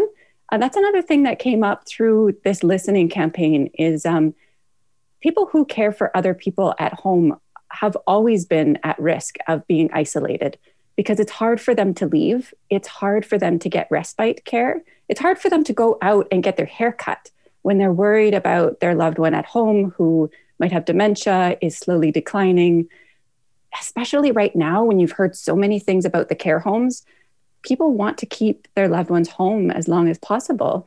And it's hard to understand all the things they're going through. Right now, there's also a review on a provincial review of the Continuing Care Act. So this is really newsy at that time as well. And I'm hoping to hear from as many caregivers as possible who want to come forward and just help me understand what that path is like and what they hope that other people could know as they're getting into it. And what kind of, as the province reviews this situation, what kind of changes do they need to make so that this unpaid part of the healthcare system is recognized for what it is? Kim's watching this morning. She says, my dad qualifies to book for his inoculation today. My mom has to wait. She's a bit younger. Kim says, I think I'm more excited than they are. I don't think they've even bothered trying it. A lot of people are going to be advocating, I think, on behalf of their parents. I know that a lot of people, I mean, every single thing that you can do. My parents don't quite qualify. You know, they're not at that age threshold yet, but I know that, man, if I could skip getting vaccinated myself to push them to the front of the line, I bet you thousands, hundreds of thousands of people would make that choice themselves. Elise, what does it look like? I'm asking you such an unfair question. I was going to ask you what this looks like over the next 2 weeks or over the next month or so, but I'm asking you to look into the murkiest of murky crystal balls, aren't I? Yes, but when I look at this, I'm obviously not up for the vaccine either. My parents are in the same boat as you. They will be further down the line. I just hope that, it's really hard for people who are so counting on this vaccine and they're sitting there and they can't get through and they know that the vaccine supply is unstable, and that is super hard. But at the same time, think back to a year ago. Like, we didn't know when this vaccine was coming. Think back to the fall. When I was thinking, like, in September, and they were saying, oh yeah, we're going to have a vaccine soon. Cynical me was like, yeah, no way. It's going to be a year, right? And then it actually came, and that's amazing as well, right? Like, that is incredible. And so even if there are more supply shortages, there are multiple vaccines in the queue here. Like, this is coming. We just got to hang in a little bit longer. I don't know if that can give anybody hope, but I hope so. But I think so. And Elise, I think it's an important case to make. And it's an important point to encourage people on, because I know that I'm sort of hesitating here, and you can probably tell because I'm deciding, I don't know, sometimes I bring our viewers and our listeners into my personal thought process. It's just how I've always been. I'm trying to decide, do I want to make this personal again? But this is very relevant. I mean, there's a reason why, you're coming to us from your son's bedroom. It's hilarious to see real talkers right now telling us where they're working from. One says, I'm working from my daughter's room right now. But the reason I'm home is because we had a bit of a COVID scare. A contact of mine tested positive, and we're going through and thank God. I mean, we tested negative. I found out at 1 a.m. we tested negative, but we're still isolating per protocol. And it served as a real wake up call to me, Elise, because to be totally vulnerable and honest and upfront with you, even me in a position of like you having some public influence and having a bit of a platform, even I was experiencing some COVID exhaustion. And even I was looking at like, what can we do that remains legal, but will allow us to, so we start talking about outdoor campfires, and we start talking about mixing and mingling a little bit. And we start talking about getting Wyatt back into playing hockey. And we're starting to think about these. And for us, these last few days, from the minute I got the text from my contact that when they told me, hey, I've tested positive. And then immediately in that minute, everything changes. Like, you immediately put on a mask, you immediately leave where you are, you immediately call to schedule a test. I mean, everything changes in an instant. It was a huge wake up call, because this COVID exhaustion, some people that have bought in for a year now are starting to, I think, some people become disheartened and maybe start to loosen up a little bit. And that's not a good situation. No. And so it's just good to keep that long-term perspective, right? Like, there is hope. This is, if these vulnerable people can get the vaccine, that's going to be amazing for the health care system. It's going to be amazing for them. It's going to really reduce the anxiety around this whole thing. And maybe I sound naive, but you know what? We're going to get through this. I don't think you sound naive. I think one of the reasons why I feel like I've been able to pick your stories out. I mean, if your bylines were deleted, I feel like I'd still be able to find your stories. because you've always had a really great way of understanding people's psyche and understanding, I think, where communities are at, while at the same time presenting fact. And that's a wonderful balance. Let me ask you, every single week, we're really proud to partner with Y Station. They're the official research and strategy partner of Real Talk. And at RyanJesperson.com, we present our question of the week. And over 1,000 people every single week chime in, and many of them don't just stick to the survey questions. We say, tell us more. And boy, do they ever. They pour out their hearts to us. You're experiencing the same thing by the hundreds. It means something, doesn't it? What has the personal impact been like for you to have people spill their guts in the best way? It's awesome. It really makes you feel like what you're doing really matters, because you know exactly who needs this information, right? And so, I mean, even with this guide, it's been cool to put together because I know who needs the information. I'm getting the information. And now we're at the point where I know this is really useful. I'm starting to reach out further. We've taken the paywall off the guide on the website. So I'm contacting like Meals on Wheels and Drive Happiness and some of those other senior serving organizations where I know that not all of their members can afford a subscription, but they're able to take that information, maybe repackage it a bit while still giving us credit and share it out. And then if they have other questions, they can feed those back to me.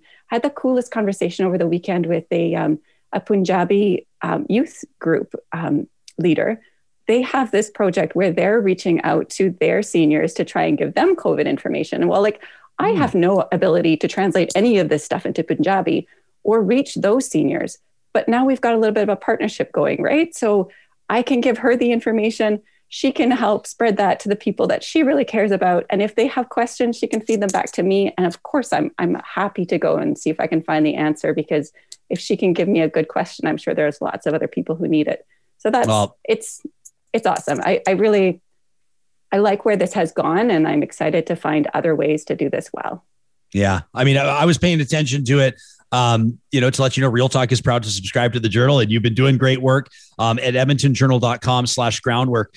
So you were on the working list for interview requests, but I'm going to be honest with you, Elise, like a number of our audience members reached out and were like, you need to talk. I'm serious. Like That's number awesome. Of them. And you know what they always say? I mean, we always take it this way. They've always said like one letter of complaint or praise represents about 100 people. So I would say hundreds of people. I would say, more than 1,000 people based on the letters we got wanted to see you here on the program today. So congratulations on what you're doing. I think it's what journalism is all about. You're obviously evolving the craft. And it's really exciting to see, both from a big picture kind of theoretical model, as well as for the information that you're making accessible to people that need it most. Nice job, Elise. And it's great to have you here on the show. Thanks. I really appreciate that.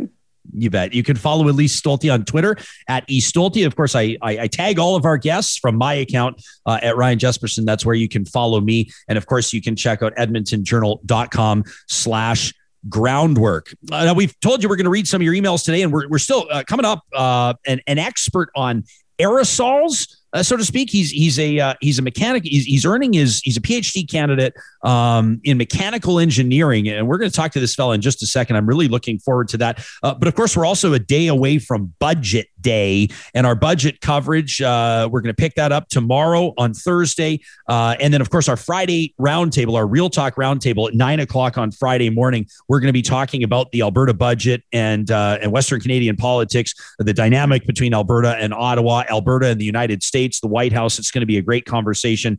I'm going to get to Lindsay's email in just a second, leading up to Budget Day. But first, hey, if you're working on a budget, I know you're going to roll your eyes, but I couldn't help myself. Why not go check out a Dairy Queen in Northwest Edmonton or Sherwood Park today? They've got this chicken strip special going for under $7. You can find out more if you go check them out, go see them, and make sure you tell them that you're a real talker. They love hearing from you. The team at Dairy Queen said that the outpouring, the attendance, the interest in their Valentine's Day Real Talk special was absolutely impressive to them. They love when you come through the drive-thru, or even leave a note on your, if you're going to order through one of your favorite delivery apps, leave a note. Let them know why you're ordering from one of their 6 locations in Northwest Edmonton and Sherwood Park. We're very proud to be affiliated with the team at the Dairy Queens in Northwest Edmonton and Sherwood Park. And we're going to be telling you more about some of the charitable fundraising that they're doing.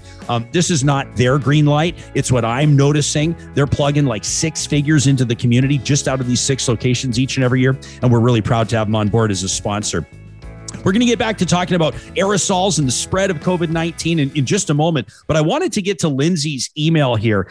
This is one of those emails that and it is a little bit longer, and she apologizes for it in true Canadian fashion. But the minute that I read this, I thought, this one needs to get onto the show. This email needs to be read. Lindsay, not her real name, says, if you do end up sharing this, Ryan, I should probably stay anonymous. Our community's pretty small and your listeners are far and wide and, well, you know. And so Lindsay, not her real name, sent us this. Said, I've always been grateful to be able to catch up on the week's episodes of Real Talk. For context, I'm a grade 4 teacher with relatively young kids, and school starts right when your show is gearing up, 8:30 Mountain Time. And I love sneaking in the first little bit of Real Talk during my show prep, and then maybe during lunch on some other days, and then catching up on the rest later in the day. I can't even tell you what it means to hear people talk about their relationship with Real Talk like this. Lindsay says, we live in rural Alberta, almost Saskatchewan, really. And we bought a quarter section of land days before our first child was born about 8 years ago. It was a steal. We got lucky. My husband's an oil field contractor on the Saskatchewan side of the border for a smallish Calgary company. He babysits the current wells. He doesn't love his work. He's environmentally trained, water, soil testing, sampling, but it doesn't pay enough right now to pay our bills or allow him to be home with us as our family grows. You know, the issues that you touch on in the show, they all touch on our family and their relevance across the province. You know, you've had guests talking about BC instituting a $10 a day daycare initiative. And that fired me up because I had just paid $1,372 to my daycare provider for two of my non-school aged kids for the month previous.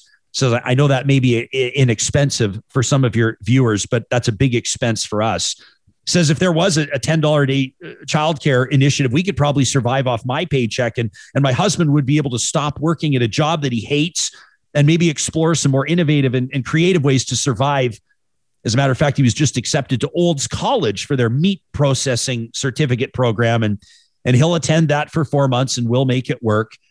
You know, your guests tie together and these reasons, these pervasive themes oftentimes prompt us to regularly debate moving. It feels like Alberta is not taking care of its people. I'm a graduate from the University of Alberta, but by the time my kids are old enough, will our universities and colleges be competitive in the contexts of others across the country? If we continue to lose young people, families, I mean, is this going to seem like a place or come across as a place that young people would choose? Or are we going to lose credibility when it comes to our post-secondary institutions?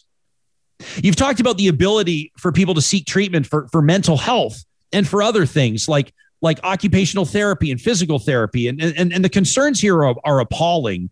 And children's mental health, our future, it's almost non-existent. The needs are so high. There's not enough. Guests you've had, Ryan, talking about long COVID. This has been sobering for me. I already see fatigue in my little fourth graders' eyes.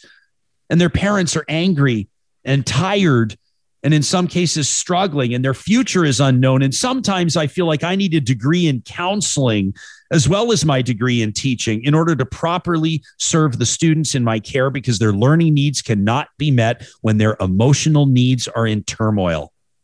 If you say that you care about the future of Alberta, how could you not invest in our children? School divisions across rural Alberta are getting innovative with things like tuition-based sports programs, and there's always money for that. It's not a year after year expense attracting students, which hopefully can maybe support teachers and learning by increasing the amounts of students. We've heard about this plight of rural schools. It says, but if you get a student with some extra needs, for example, through the midpoint of the year, is there anyone to help with that? Resources? No. Numbers are numbers. Values are messed up. This from Lindsay. All of the decisions being made involving education and curriculum and the environment and addictions and AISH for Albertans living in poverty are for popular short-term gain, for purely economic reasons. But we're not raising the people up. We're not putting programs in place to help people succeed and explore their passions and their talents and to see how Alberta can rise up and shine again. She says, I'm talking like rising up like the Phoenix style, but She says, currently we're embarrassing ourselves. She says, I agree with a recent guest of yours, Max Fawcett. One should hope for government to succeed and to do its work. But shit, says Lindsay, is it really challenging to see past the current things that are happening and the regular emails I send to my MLA Horner? You know, they make me feel better for like 5 minutes, but then I'm reminded that it won't change a thing, the current trajectory of this party. And I'm pretty sure he's drinking the Kool-Aid anyway. He's just better at being polite about it than some of his other colleagues in government. Lindsay says your agriculture panelists the other week were awesome, and it gave me hope for the future of rural success and celebrating the contributions and the innovation that's occurring in rural life. Says, by the way, if you ever have time, check out the Prairie Principal in Ontario. He's doing some great stuff. Lindsay says, I hope that maybe one day we can be a rural success story with an abattoir on our land. They want to open up their own slaughterhouse. Says that, you know, I'd love to as well see happiness from my spouse. She says, I really appreciate Real Talk and the contributors and the contributions that it's making. I'm sorry my email got a little long, says Lindsay. She says, but I wanted to close to let you know that we've been in touch with the team at Kubi Energy, and we're waiting for the plans they're drafting up for us for our place to see if it's possible for us to convert to solar. Lindsay says, I'm so pumped, and I love that you promote awesome companies that you trust. And then she signs off with this quote from Dennis Waitley. It says, happiness cannot be traveled to, owned, earned, worn, or consumed. Happiness is the spiritual exercise of living every minute with love, grace, and gratitude. Said Lindsay, I wanted to leave that for my fellow Real Talkers. What an email. So, Lindsay, I hope you like the name I picked for you. Thank you for taking the time to chime in from your wonderful community of, I won't say which, for fear of identifying you when you've specifically asked that we don't. But I'm really grateful for that and for all the time that all of you take to be in touch with the show. Let us know how the content is resonating with you, and let us know more of what you'd like to hear on the show. Our next guest is a classic example of this. Many of you Real Talkers put his work on our radar, and then, you know, we started corresponding with him, and here he is on the show. Conor Ruzycki is a doctoral candidate, a PhD candidate in mechanical engineering at the University of Alberta. He's been researching pharmaceutical aerosols for 10 years. Born and raised Albertan, currently living in Edmonton. He's been involved in a number of COVID-related advocacy initiatives over the course of this pandemic. Conor, welcome to the show, and thanks for making time for us today. Thanks, Ryan. Of course, it's an honor to be on here. We just had a great conversand with Elise Stolte, who's been, I think, evolving the craft of journalism with her team at the Edmonton Journal with this Groundwork project. And it's a pretty cool precursor to talking to you, I think, because Elise pointed out, quite rightfully so, that as some seniors, most specifically octogenarians, and those 75 plus in Alberta right now, will start to get inoculated. It's prompting conversation again about, you know, efforts that each one of us are taking, or many of us are taking, to protect some of the more vulnerable members of our society. This is right in line with the work that you've been doing, hasn't it? Yeah, no, definitely. I've been extremely interested since the start of the pandemic in terms of looking at different sorts of particularly non-pharmaceutical interventions that we can be using to help reduce the risk of transmission occurring in different sorts of environments. And when the pandemic actually started, our research lab was contacted from a couple of different interested parties who were wondering, you know, is this idea of using masks a good one?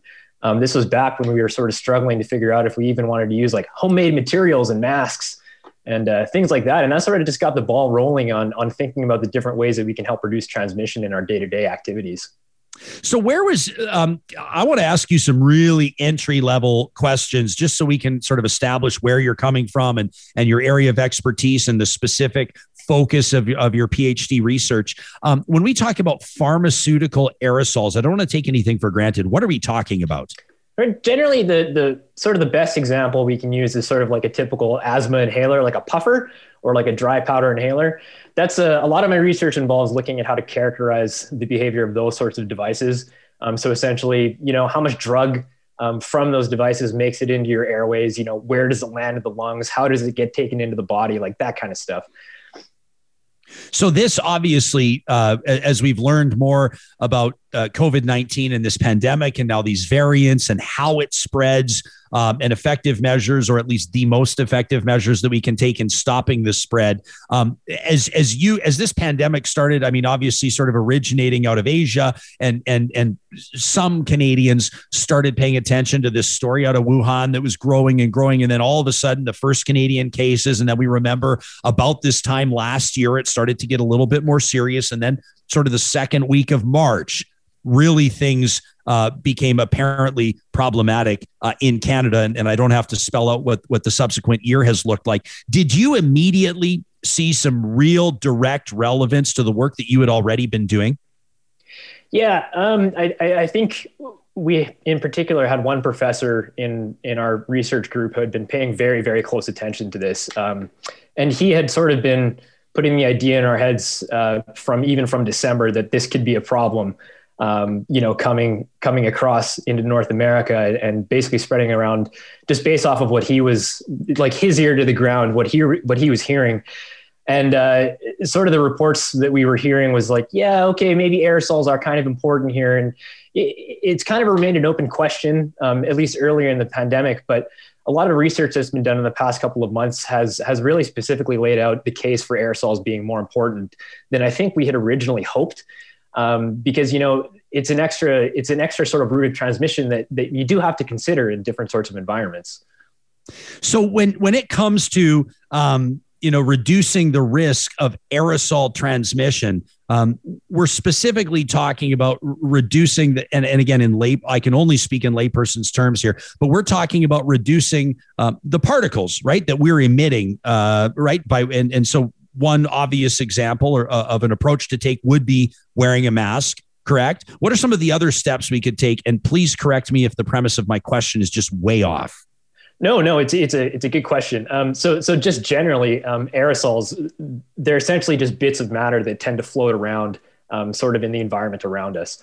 And they can be made up of liquid droplets or solid particles or some mixture of the two. And they actually come in a huge different range of sizes, and their size kind of determines how they behave in a lot of different circumstances. But when we're talking about COVID-19, it turns out that you or I or everybody is essentially producing aerosols constantly through any number of actions. And the obvious ones that we can think of immediately are like coughing and sneezing. And those are symptomatic. So you have symptomatic individuals who are coughing and sneezing. It's pretty easy to figure out if that's a risk or not. But it also turns out that we produce these aerosols when we're talking, and even simply when we're breathing. We produce some amount of aerosol when we're breathing. This aerosol is basically made of the fluid that lines our airways and or the saliva that's in our mouth. And we know that we basically find virus in those fluids.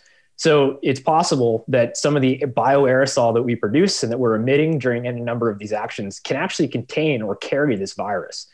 And then the risk there is that if you have these aerosols that contain virus floating around in a room, somebody else who's in the space might inhale that virus and then become infected. So that's kind of what we're talking about.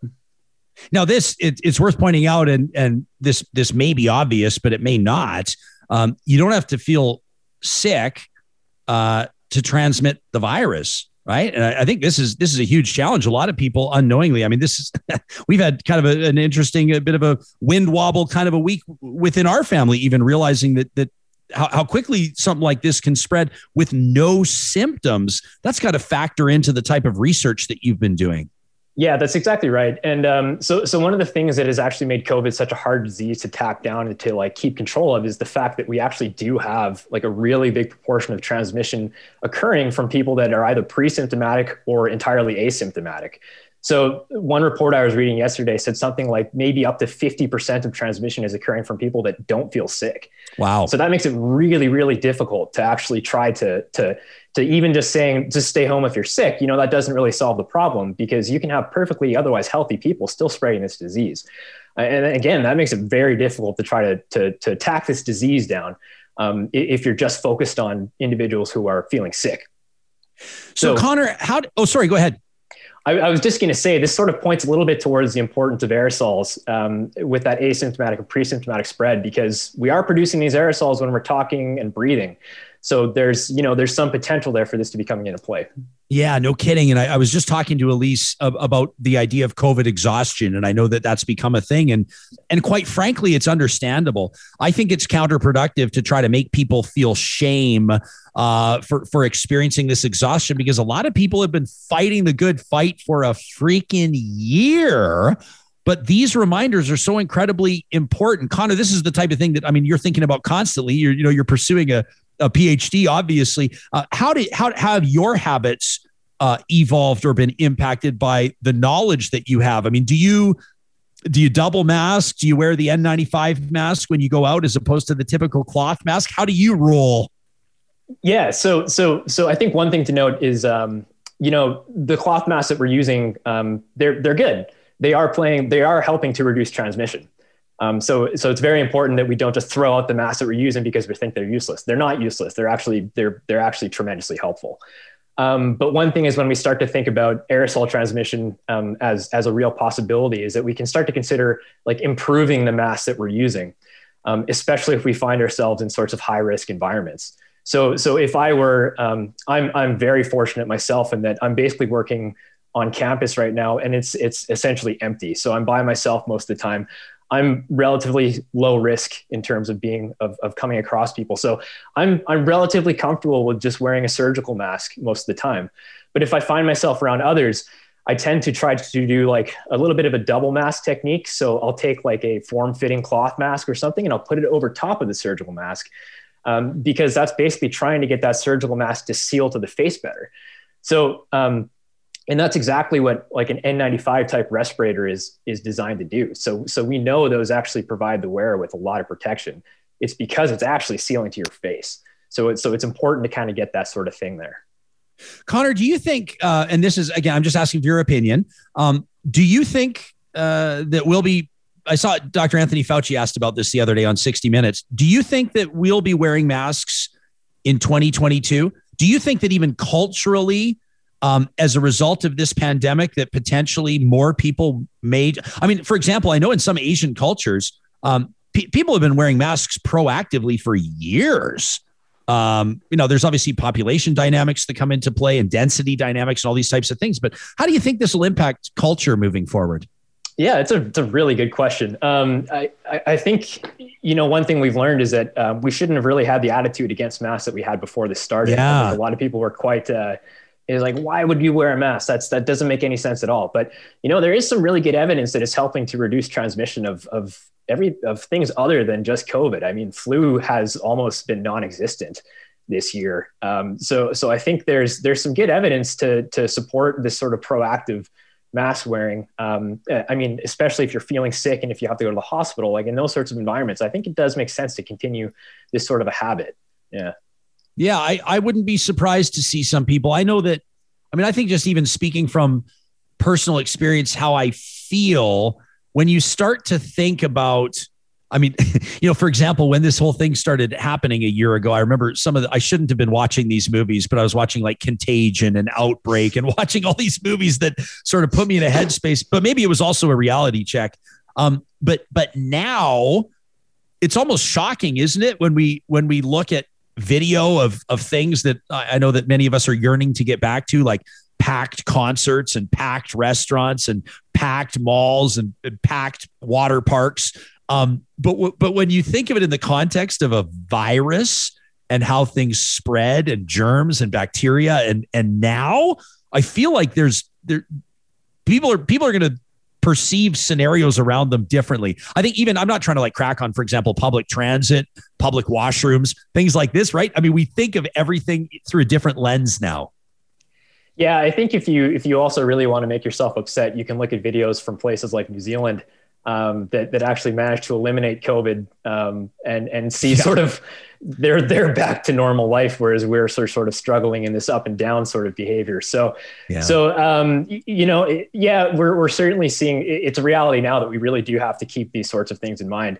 But I don't know if it'll always be that way. I think once we get to a position where we're back to more normal life, like, I do think we'll be able to get back to that sort of, more comfortable being out and about that we were obviously we took for granted before this happened, Yeah. Daniel says, I remember, traveling through via the Vancouver airport pre-pandemic, saw many travelers that appeared to be originating out of Asia wearing masks. And he says, I completely understand it now. I thought perhaps before it was concerns around pollution, but perhaps it was something other than that, says Daniel. Alyssa says, I'm going to keep wearing a mask indefinitely, especially as travel reopens. A mask on a plane seems inevitable. That's one I think my wife always grinds my gears and laughs at me. She actually takes pictures and I have to beg her to not put them on Instagram whenever we travel. I'm one of those people that has no problem falling asleep on a plane. I've always been able to sleep on a plane, but I tilt my head back and I open my mouth and it's a ghastly sight. It's not a pretty sight.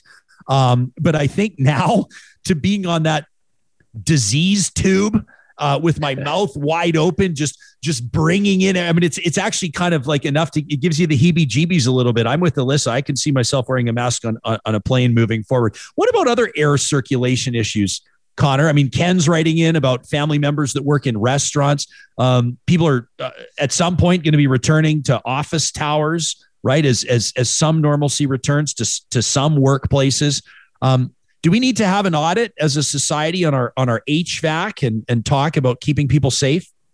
So first of all, I'll just comment on airplanes. It's actually pretty amazing that we haven't seen much transmission in airplanes as I think people would have imagined that we would have. But part of the reason is because airplanes actually have tremendously great ventilation when they're up in the air. It's actually really just incredibly high amount of air exchange that's going on within that cabin. So the actual odds of a buildup of aerosol occurring there is extremely low. I mean, yes, we have observed some outbreaks occurring on airplanes, but I think all things considered, we would have expected to see a much bigger problem there.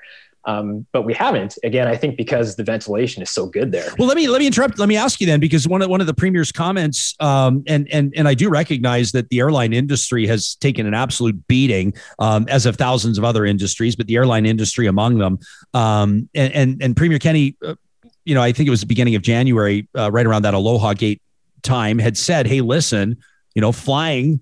And specifically traveling on airplanes is actually safer than going to the grocery store. Is there something to that? I'm asking you to sort of riff here, maybe without numbers in front of you, but is that statistically supported? So it's important to keep in mind that the airplane is only part of the journey. So there are moments where you're in the airport itself, like leading onto the plane, before the plane is actually up in the air and it's got all of its ventilation systems up and running like 100%. There are circumstances there where it's like any other environment. So specifically the case of airplanes not being as big of a risk is more so about when they're actually in the air flying in a tube.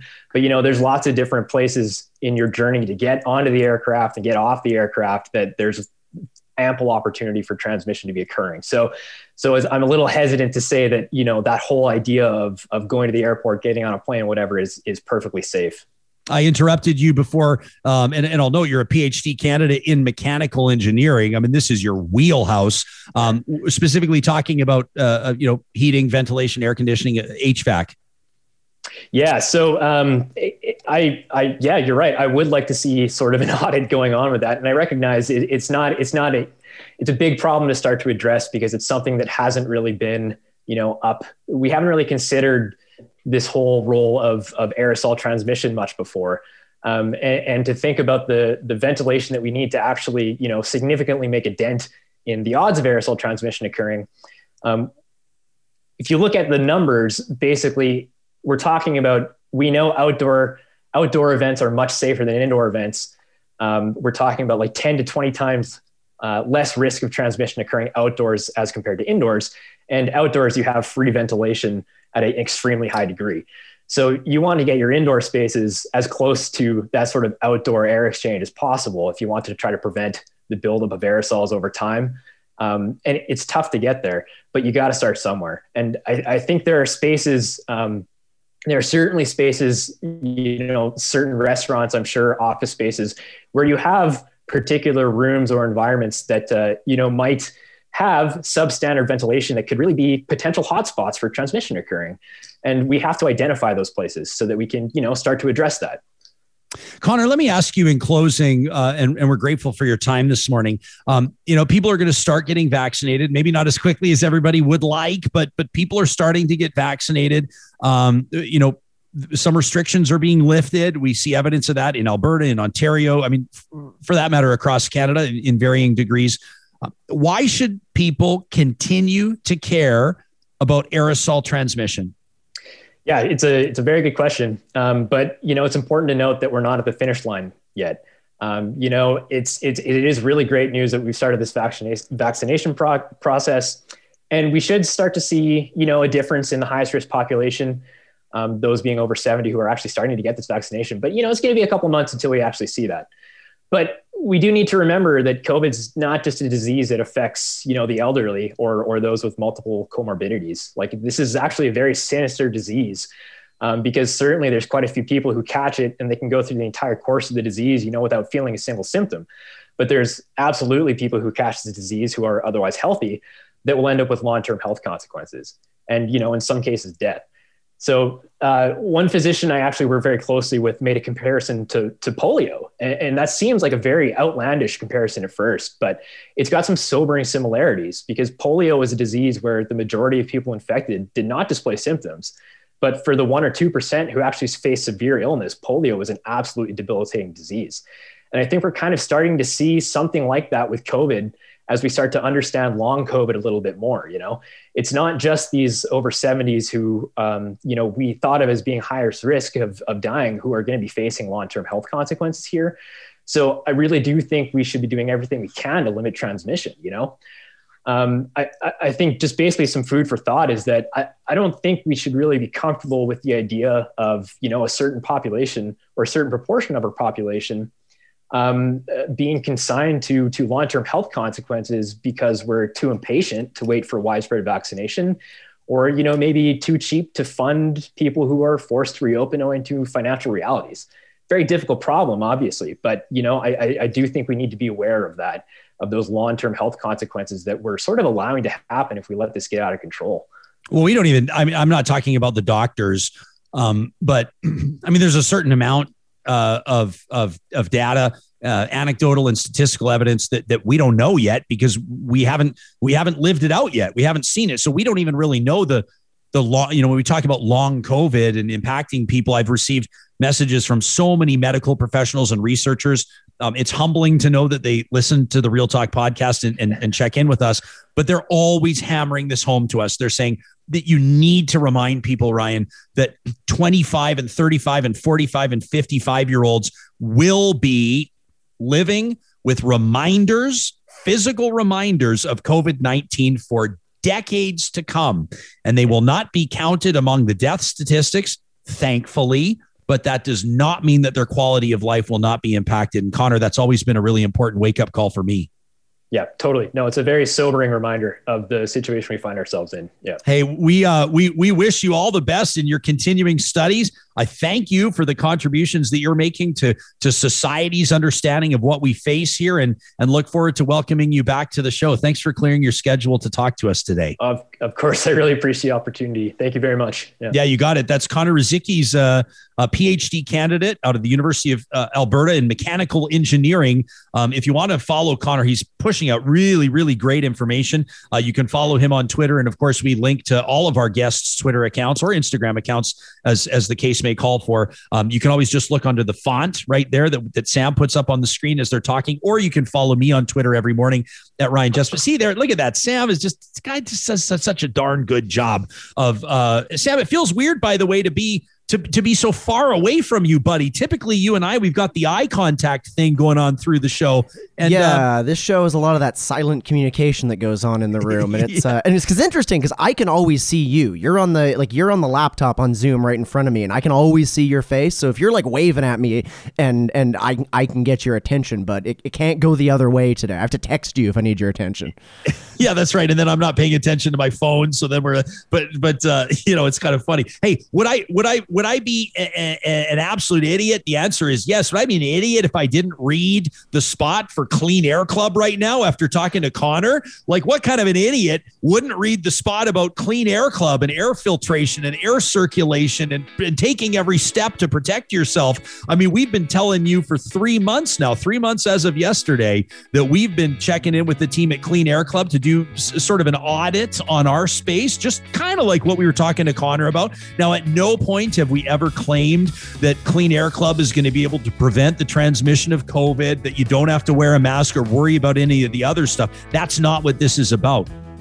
But we asked them to audit our space in the studio, give Sam a chance to put up camera 4, which we all love, so we can show off our air circulation unit there in the studio. That keeps the air moving in the real time. Look at that. Look at our very own Vanna White right there. Now he's got to he's going to hurry back because Sam's so modest. You see, he wants to switch himself off the camera, but I don't know about you. I mean, I'm happy to watch Sam work for the entire 30 seconds. I'm going to talk to you about Clean Air Club. So this air circulation unit is one of the things that we've been doing. Another thing that Clean Air Club does in putting you in a position, see, there he is, in putting you in a position so your family can save money and breathe easier, is paying keen attention to your furnace filters. So you go to cleanairclub.ca, you sign up, you tell them the size of the furnace filter you need. They drop them off at your doorstep, sometimes the next day. And of course, you can stay on schedule to make sure that your family's breathing nice and easy. That's at cleanairclub.ca. Also wanted to remind you that the team at Park Power, proud supporters and sponsors of the Real Talk RJ hashtag. Park Power has been in business for almost 10 years now. The number 10, significant to me when it comes to why we wanted to work with them. Let me tell you something. Park Power is one of the only businesses that we approached. Most of our advertisers have come to us. We went to Park Power. Why? I love that they take 10% of their profits and push it back into the community. They support nonprofits, and they do a great job of highlighting those nonprofits on their social media accounts. Encourage you to give them a follow and check out parkpower.ca. Might be a great fit for you when it comes to electricity, natural gas, and internet. You're going to pay somebody for it. Why not pay Park Power? And of course, if you use the promo code 2021-REAL-TALK, you're going to save $70 on your first bill with Park Power. Sam, I have been wanting to ask you about this all morning. Can you call up the photo of my extension cord? I have been wanting to, because you're the technical producer of Real Talk, and you're a guy that knows his way around some of these types of things. Okay, what do you make? So this is an extension cord. As a matter of fact, let me tell you, this extension cord was what we used to power the home studio I'm coming to you from yesterday. This cord was in use yesterday. What do you make of what you see there, pal? What I make of that is there was probably a small short inside the plug itself. Like, it looks like that, I wouldn't throw the cord out. I'd just put a new end on it, and probably something like that. But yeah, likely something that would cause this is just internally inside that molded plug, a wire got crossed, and it, got a little hot. I encourage people to check out I posted the photo on my Instagram story. You can follow me at Ryan Jesperson. And then I also posted it on Twitter yesterday. And we got like 100 comments on there from people that seem to know what they're talking about. A lot of people are saying, yeah, just put a new end on it and keep using the cord. And I'm a little freaked out myself by it. It's kind of it was a bit of an unnerving experience, but always interested in the expert opinions from other real talkers. I wanted to put that in front of you. You never know. We're going to get an email from somebody that's going to have some insight into that type of thing. Almost every extension cord I own has been replugged at some point. So I wouldn't be too worried about. I wouldn't say every single one of them, but like, to me, it's such a common thing to do. It's just like, an extension cord broke, just put a new end on it. Well, you know what I'm going to do now? The factory ones are kind of cheap anyways. Well, that's what people were saying to me. They said, if you replace the end of it, it's actually going to be a better quality one than what came out of the factory. And now that you've gone on the record letting us know that you have experience with this, what I'm going to do is abuse your job description and bring in a personal benefit for me and ask you to replace the end on my personal. I will gladly fix your extension cord for you. Or replace the circuit breaker on a power strip like last week. So it's like, yeah, yes, I know. We're lucky to have this guy. And all I'm going to say is if I've been like sort of doing like the is hillbilly a slur, or can I still use hillbilly? If I do sort of like a hillbilly fix on an extension cord, it's not good for anybody if that extension cord continues to remain in use. We'd probably have more of a chance starting a fire with an extension cord that I repaired as opposed to one that needs repair. You know what I'm saying, Sam? Yeah, I mean, I overkill things. If I get an extension cord that gets cut in the middle, I remember I nicked my neighbor's like block heater cord with my snowblower once, and I felt so bad about it. But I'll solder the terminals back together and wrap it in heat shrink. Like that's how extreme I go with these things. So you found yourself in an interesting dilemma there. You were presumably clearing the snow for your neighbor. You were doing them a favor. However, you severed their block heater cords. Yeah, so at my house, the front driveway like runs into my neighbor's driveway, right? Like it's just like one big driveway for two houses. And when I have my snowblower out, I know particularly because I know Max, my neighbor, owns a landscaping company and does snow removal for other people. So if there's a big snowfall, he's working like a 16-hour day. And if I'm already out there with my snowblower, it takes me an extra 3 minutes to do their driveway too. So why not? So this is like the chef that comes home and eats craft dinner. Yeah. Your neighbor is clearing everybody else's snow, never clears their own. And of course you, because you're a fine, upstanding citizen, clear it for them. Attaboy. Hey, I was thinking we have some elements here that I've asked you to prepare. And I know that this doesn't have anything to do with anything, but that truck on the pole, this has nothing to do with anything. But oftentimes with real talkers that are hanging out with us through the morning and that are sticking around into the deep 10 o'clock hour, we like to give them these little perks, these little benefits. Let's have a listen to this. This is incredible. Keep going. You got it. Keep going. Do we have any audio, Sam? Okay, it's way better with audio. If we have audio, I'd love to hear it. This is I don't know the story. Keep going. Okay, it's lousy with no audio. Don't worry about it. Let's get rid of it. Sorry, there actually is audio. The way the board is patched is you get a bit of a different I'm not hearing feed. Yeah. The audio is just turned way down on your feed, and that's mostly just to not overwhelm our guests. Okay, so are people hearing the hilarious audio from that video? They should be. Okay. Blom. Sorry, Real Talkers. Better next time. I want to get to some emails. I don't even know what to say. That sucks. But no, they should. Everybody heard it. Okay. The funny thing. Yeah. Okay. I want to get to some emails here. talk@ryanjesperson.com. There's some really interesting takes as you oftentimes chew on and digest interviews that we've done on the show, and sometimes we get emails days after the fact. I really appreciated this from Shane in Calgary. Shane sent us a message after we fact checked some of the assertions that we've heard on COVID-19 from our panel of physicians last week. And Shane says, you know, in reading the comments, Ryan, of Real Talkers, and I appreciate that you do it. Shane says, you mentioned a listener named CH, and CH's take was that COVID sounded like a hoax.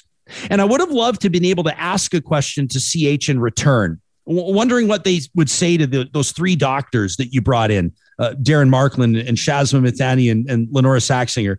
What would they say to the physicians that are living this pandemic each and every day? Like, does CH actually think they're lying about what has happened so far, and they're lying about their concerns about variants? Shane says, I just don't understand what these people think doctors would get from lying about what's happening. That from Shane in Calgary. Shane, you know what it reminded me of? The minute that I read your email, it reminded me of the assertions that I've heard over the years, many years, 15 years, hosting different styles of talk shows, et cetera.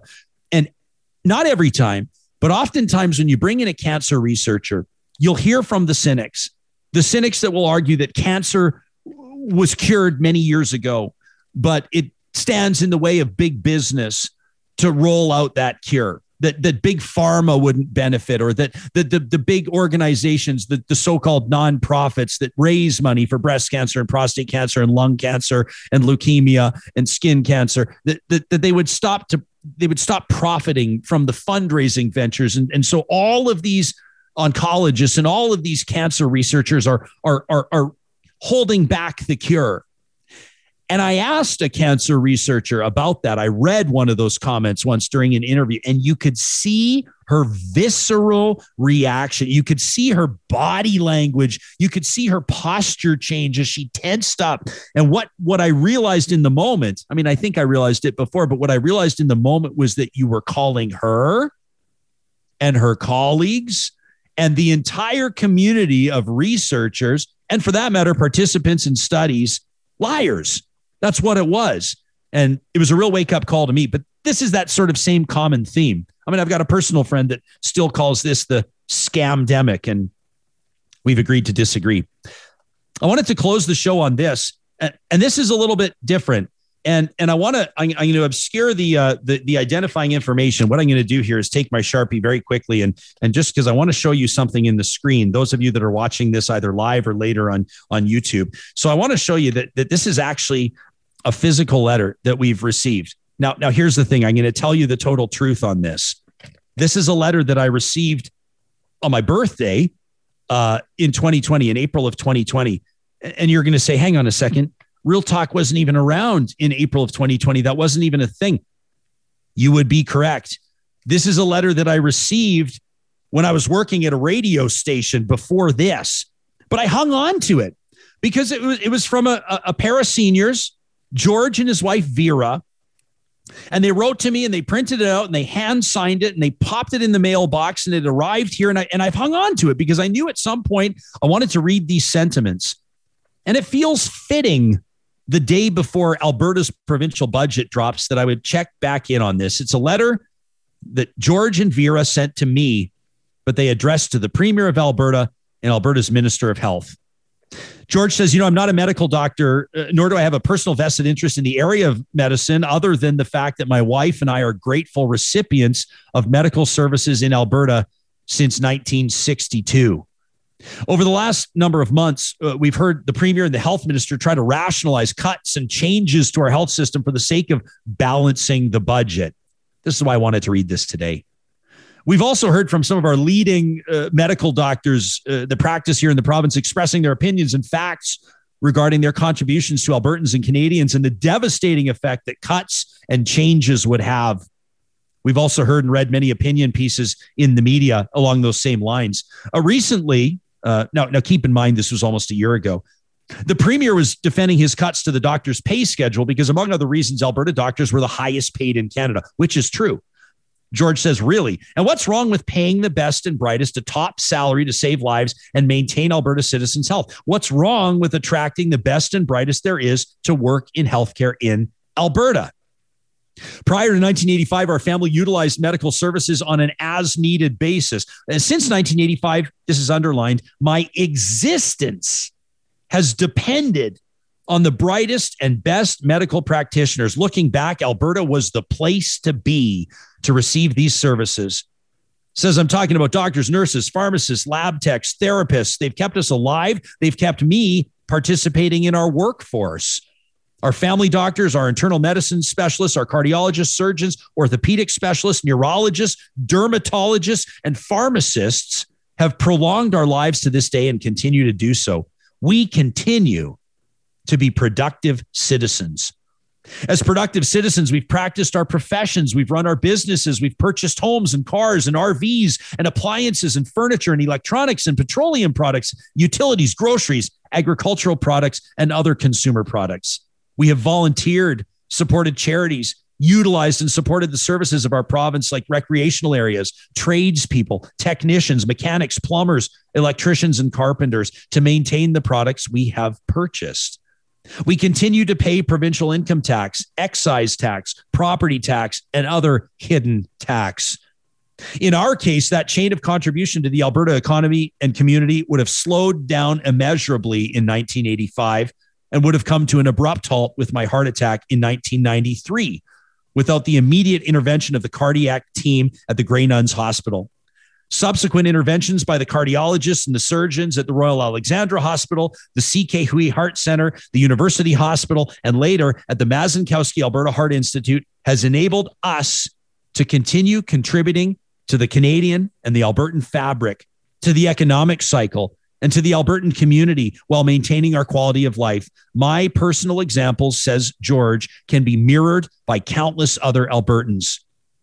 So, Premier, Minister, why are you so adamant that we lower our standards in medical and healthcare by demeaning our medical profession, by reducing their salaries, thus reducing their effectiveness? Can you not see that there is a multiplier effect to maintaining and expanding the best and the brightest in Alberta? Why do you not want to keep and or attract the best and brightest to Alberta? Why do you not want our doctors to be the highest paid in Canada? Do you not want the best for the citizens of Alberta? And George signs personally on behalf of he and his wife, Vera. It's another firsthand perspective. It's another opinion. It's another take on what is a complicated process, putting that budget together. Politicians may answer that question cut and dried very simply. Why do we not want doctors to be the highest paid in the province? Because our spending's out of control and we got to bring our spending into balance. That might be the quick, cut and dried response. But is that a sufficient response to you? Is that the top priority right now? What a great question it was, I think, from Ben, one of our community members yesterday, that asked Trevor Tombe via me, why are we even obsessed with balancing the budget right now? Does that make sense? Is that intuitive right now? If you missed that conversation with Dr. Trevor Tombe and Ted Curry yesterday, you can find it, of course, by subscribing to our YouTube channel, by subscribing to our podcast. And of course, we'll be talking about Alberta's budget. It's going to be a tough one tomorrow, and most specifically on Friday, as we'll have had more time to actually review the document itself and determine what it means for you and your fellow Albertans, your fellow Canadians. These conversations are presented by teams like the family-owned and operated group at Local Waste Services. You know, Local Waste does a ton of great stuff when it comes to dealing with businesses, both small and large, and they want to compete for your business. So right now, if you're evaluating how your waste management is being done, your garbage, your recycling, the team at Local Waste would love to hear from you. You can give them a call anytime. Just follow the link at localwaste.ca, or of course the sponsors tab at ryanjesperson.com. Also wanted to remind you that the team at Alta Moving and Storage does a great job and has done for a number of years as a locally owned and operated moving and storage provider. The services they provide include these pod-style moving containers. This is where moving is going, as the stress is, as much as possible, taken out of the process. The team at Alta Moving and Storage wants to find the solution that works for you, and that may include short and long-term storage. Of course, that's their wheelhouse. You can find them at altastorage.ca, and again, find more information about what they do on the sponsors tab at ryanjesperson.com. Tomorrow is going to be a great show. If you've noticed that there's something different about the butter that you're cooking or baking with, you're not alone. There's a story here. So much so that they're talking about Canadian butter on the BBC. Julie Van Rosendahl will join me. And again on Friday, our budget roundtable coming up right here on Real Talk, your home for meaningful conversations. Thanks for hanging out with us today. We'll talk to you tomorrow at 8:30 Mountain Time.